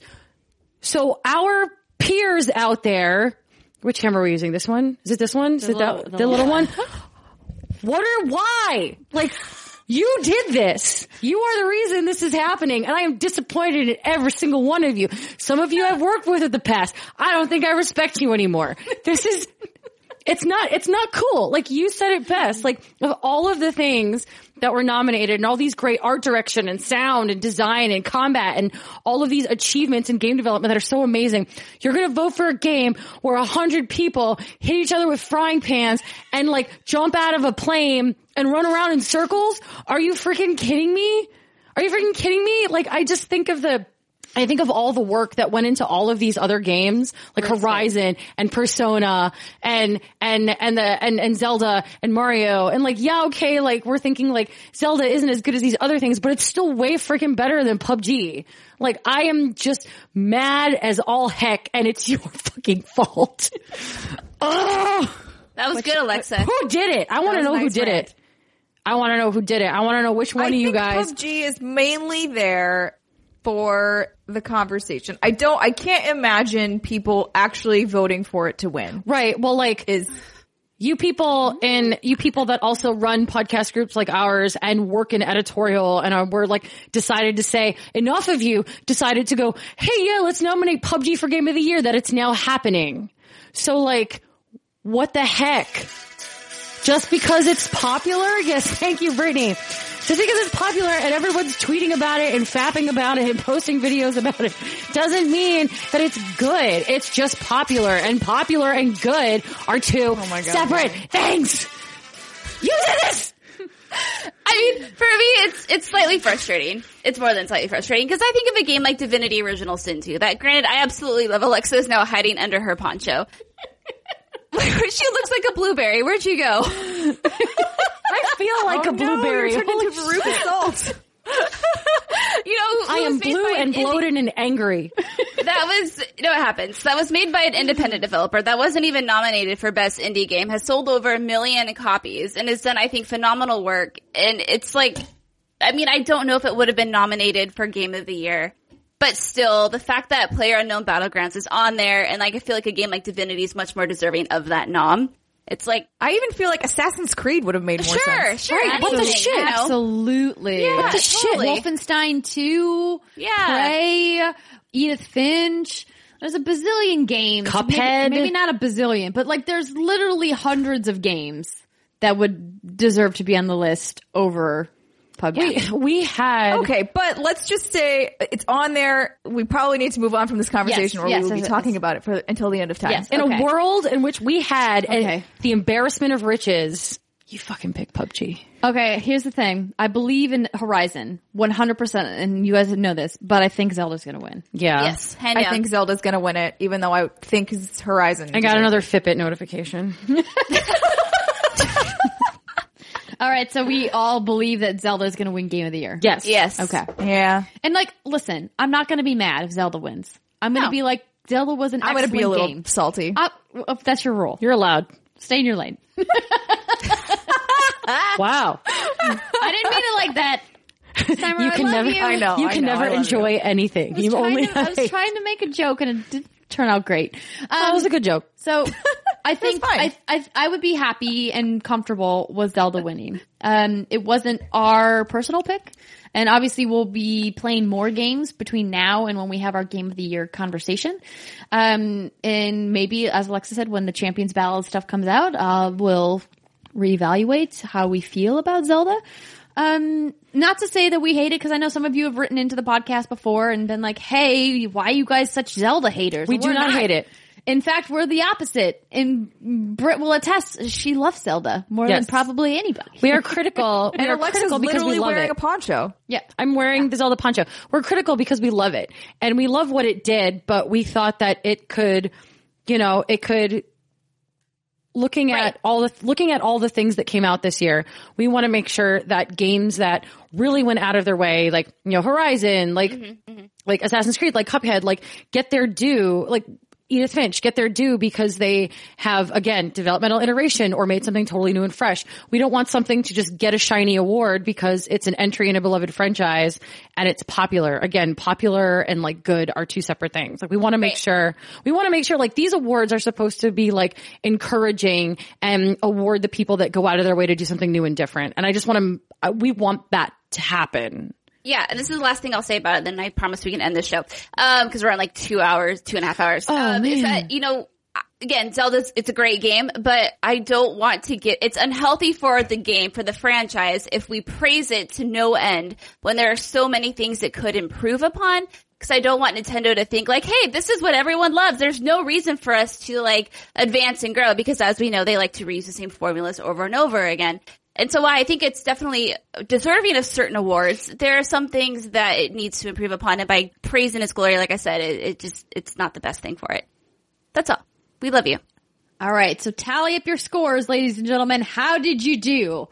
Let us know. You can tweet to us. We will, of course, next week on the show, give you our scores and rundown of how we did. Some of us might even, again, be on Mars by this point. Like, we don't know. We don't know. Maybe That off would be the a Earth. mighty, Who knows? mighty powerful backflip, I gotta No, say. she's gonna saber claw up, right? Isn't that what it is? It's like those glitching saber-toothed cats in Saber-tooths, Skyrim. They just yeah. spin away Saber-claw. into the ether and disappear. But we hope that you guys had a good time watching the awards, and just a preemptive shout out of appreciation to Jeff Keighley and his entire team.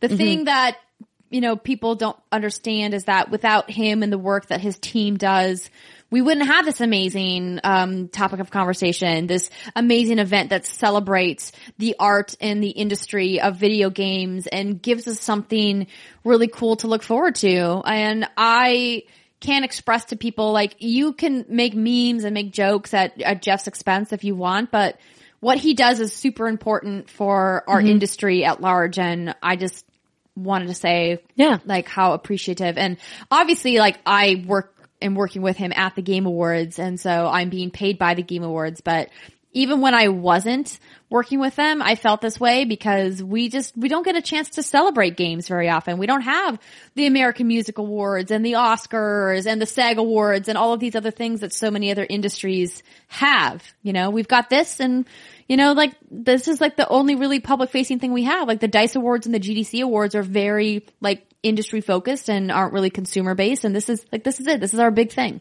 and it's exciting. I'm sorry I yelled. Don't be sorry you yelled. It's fine.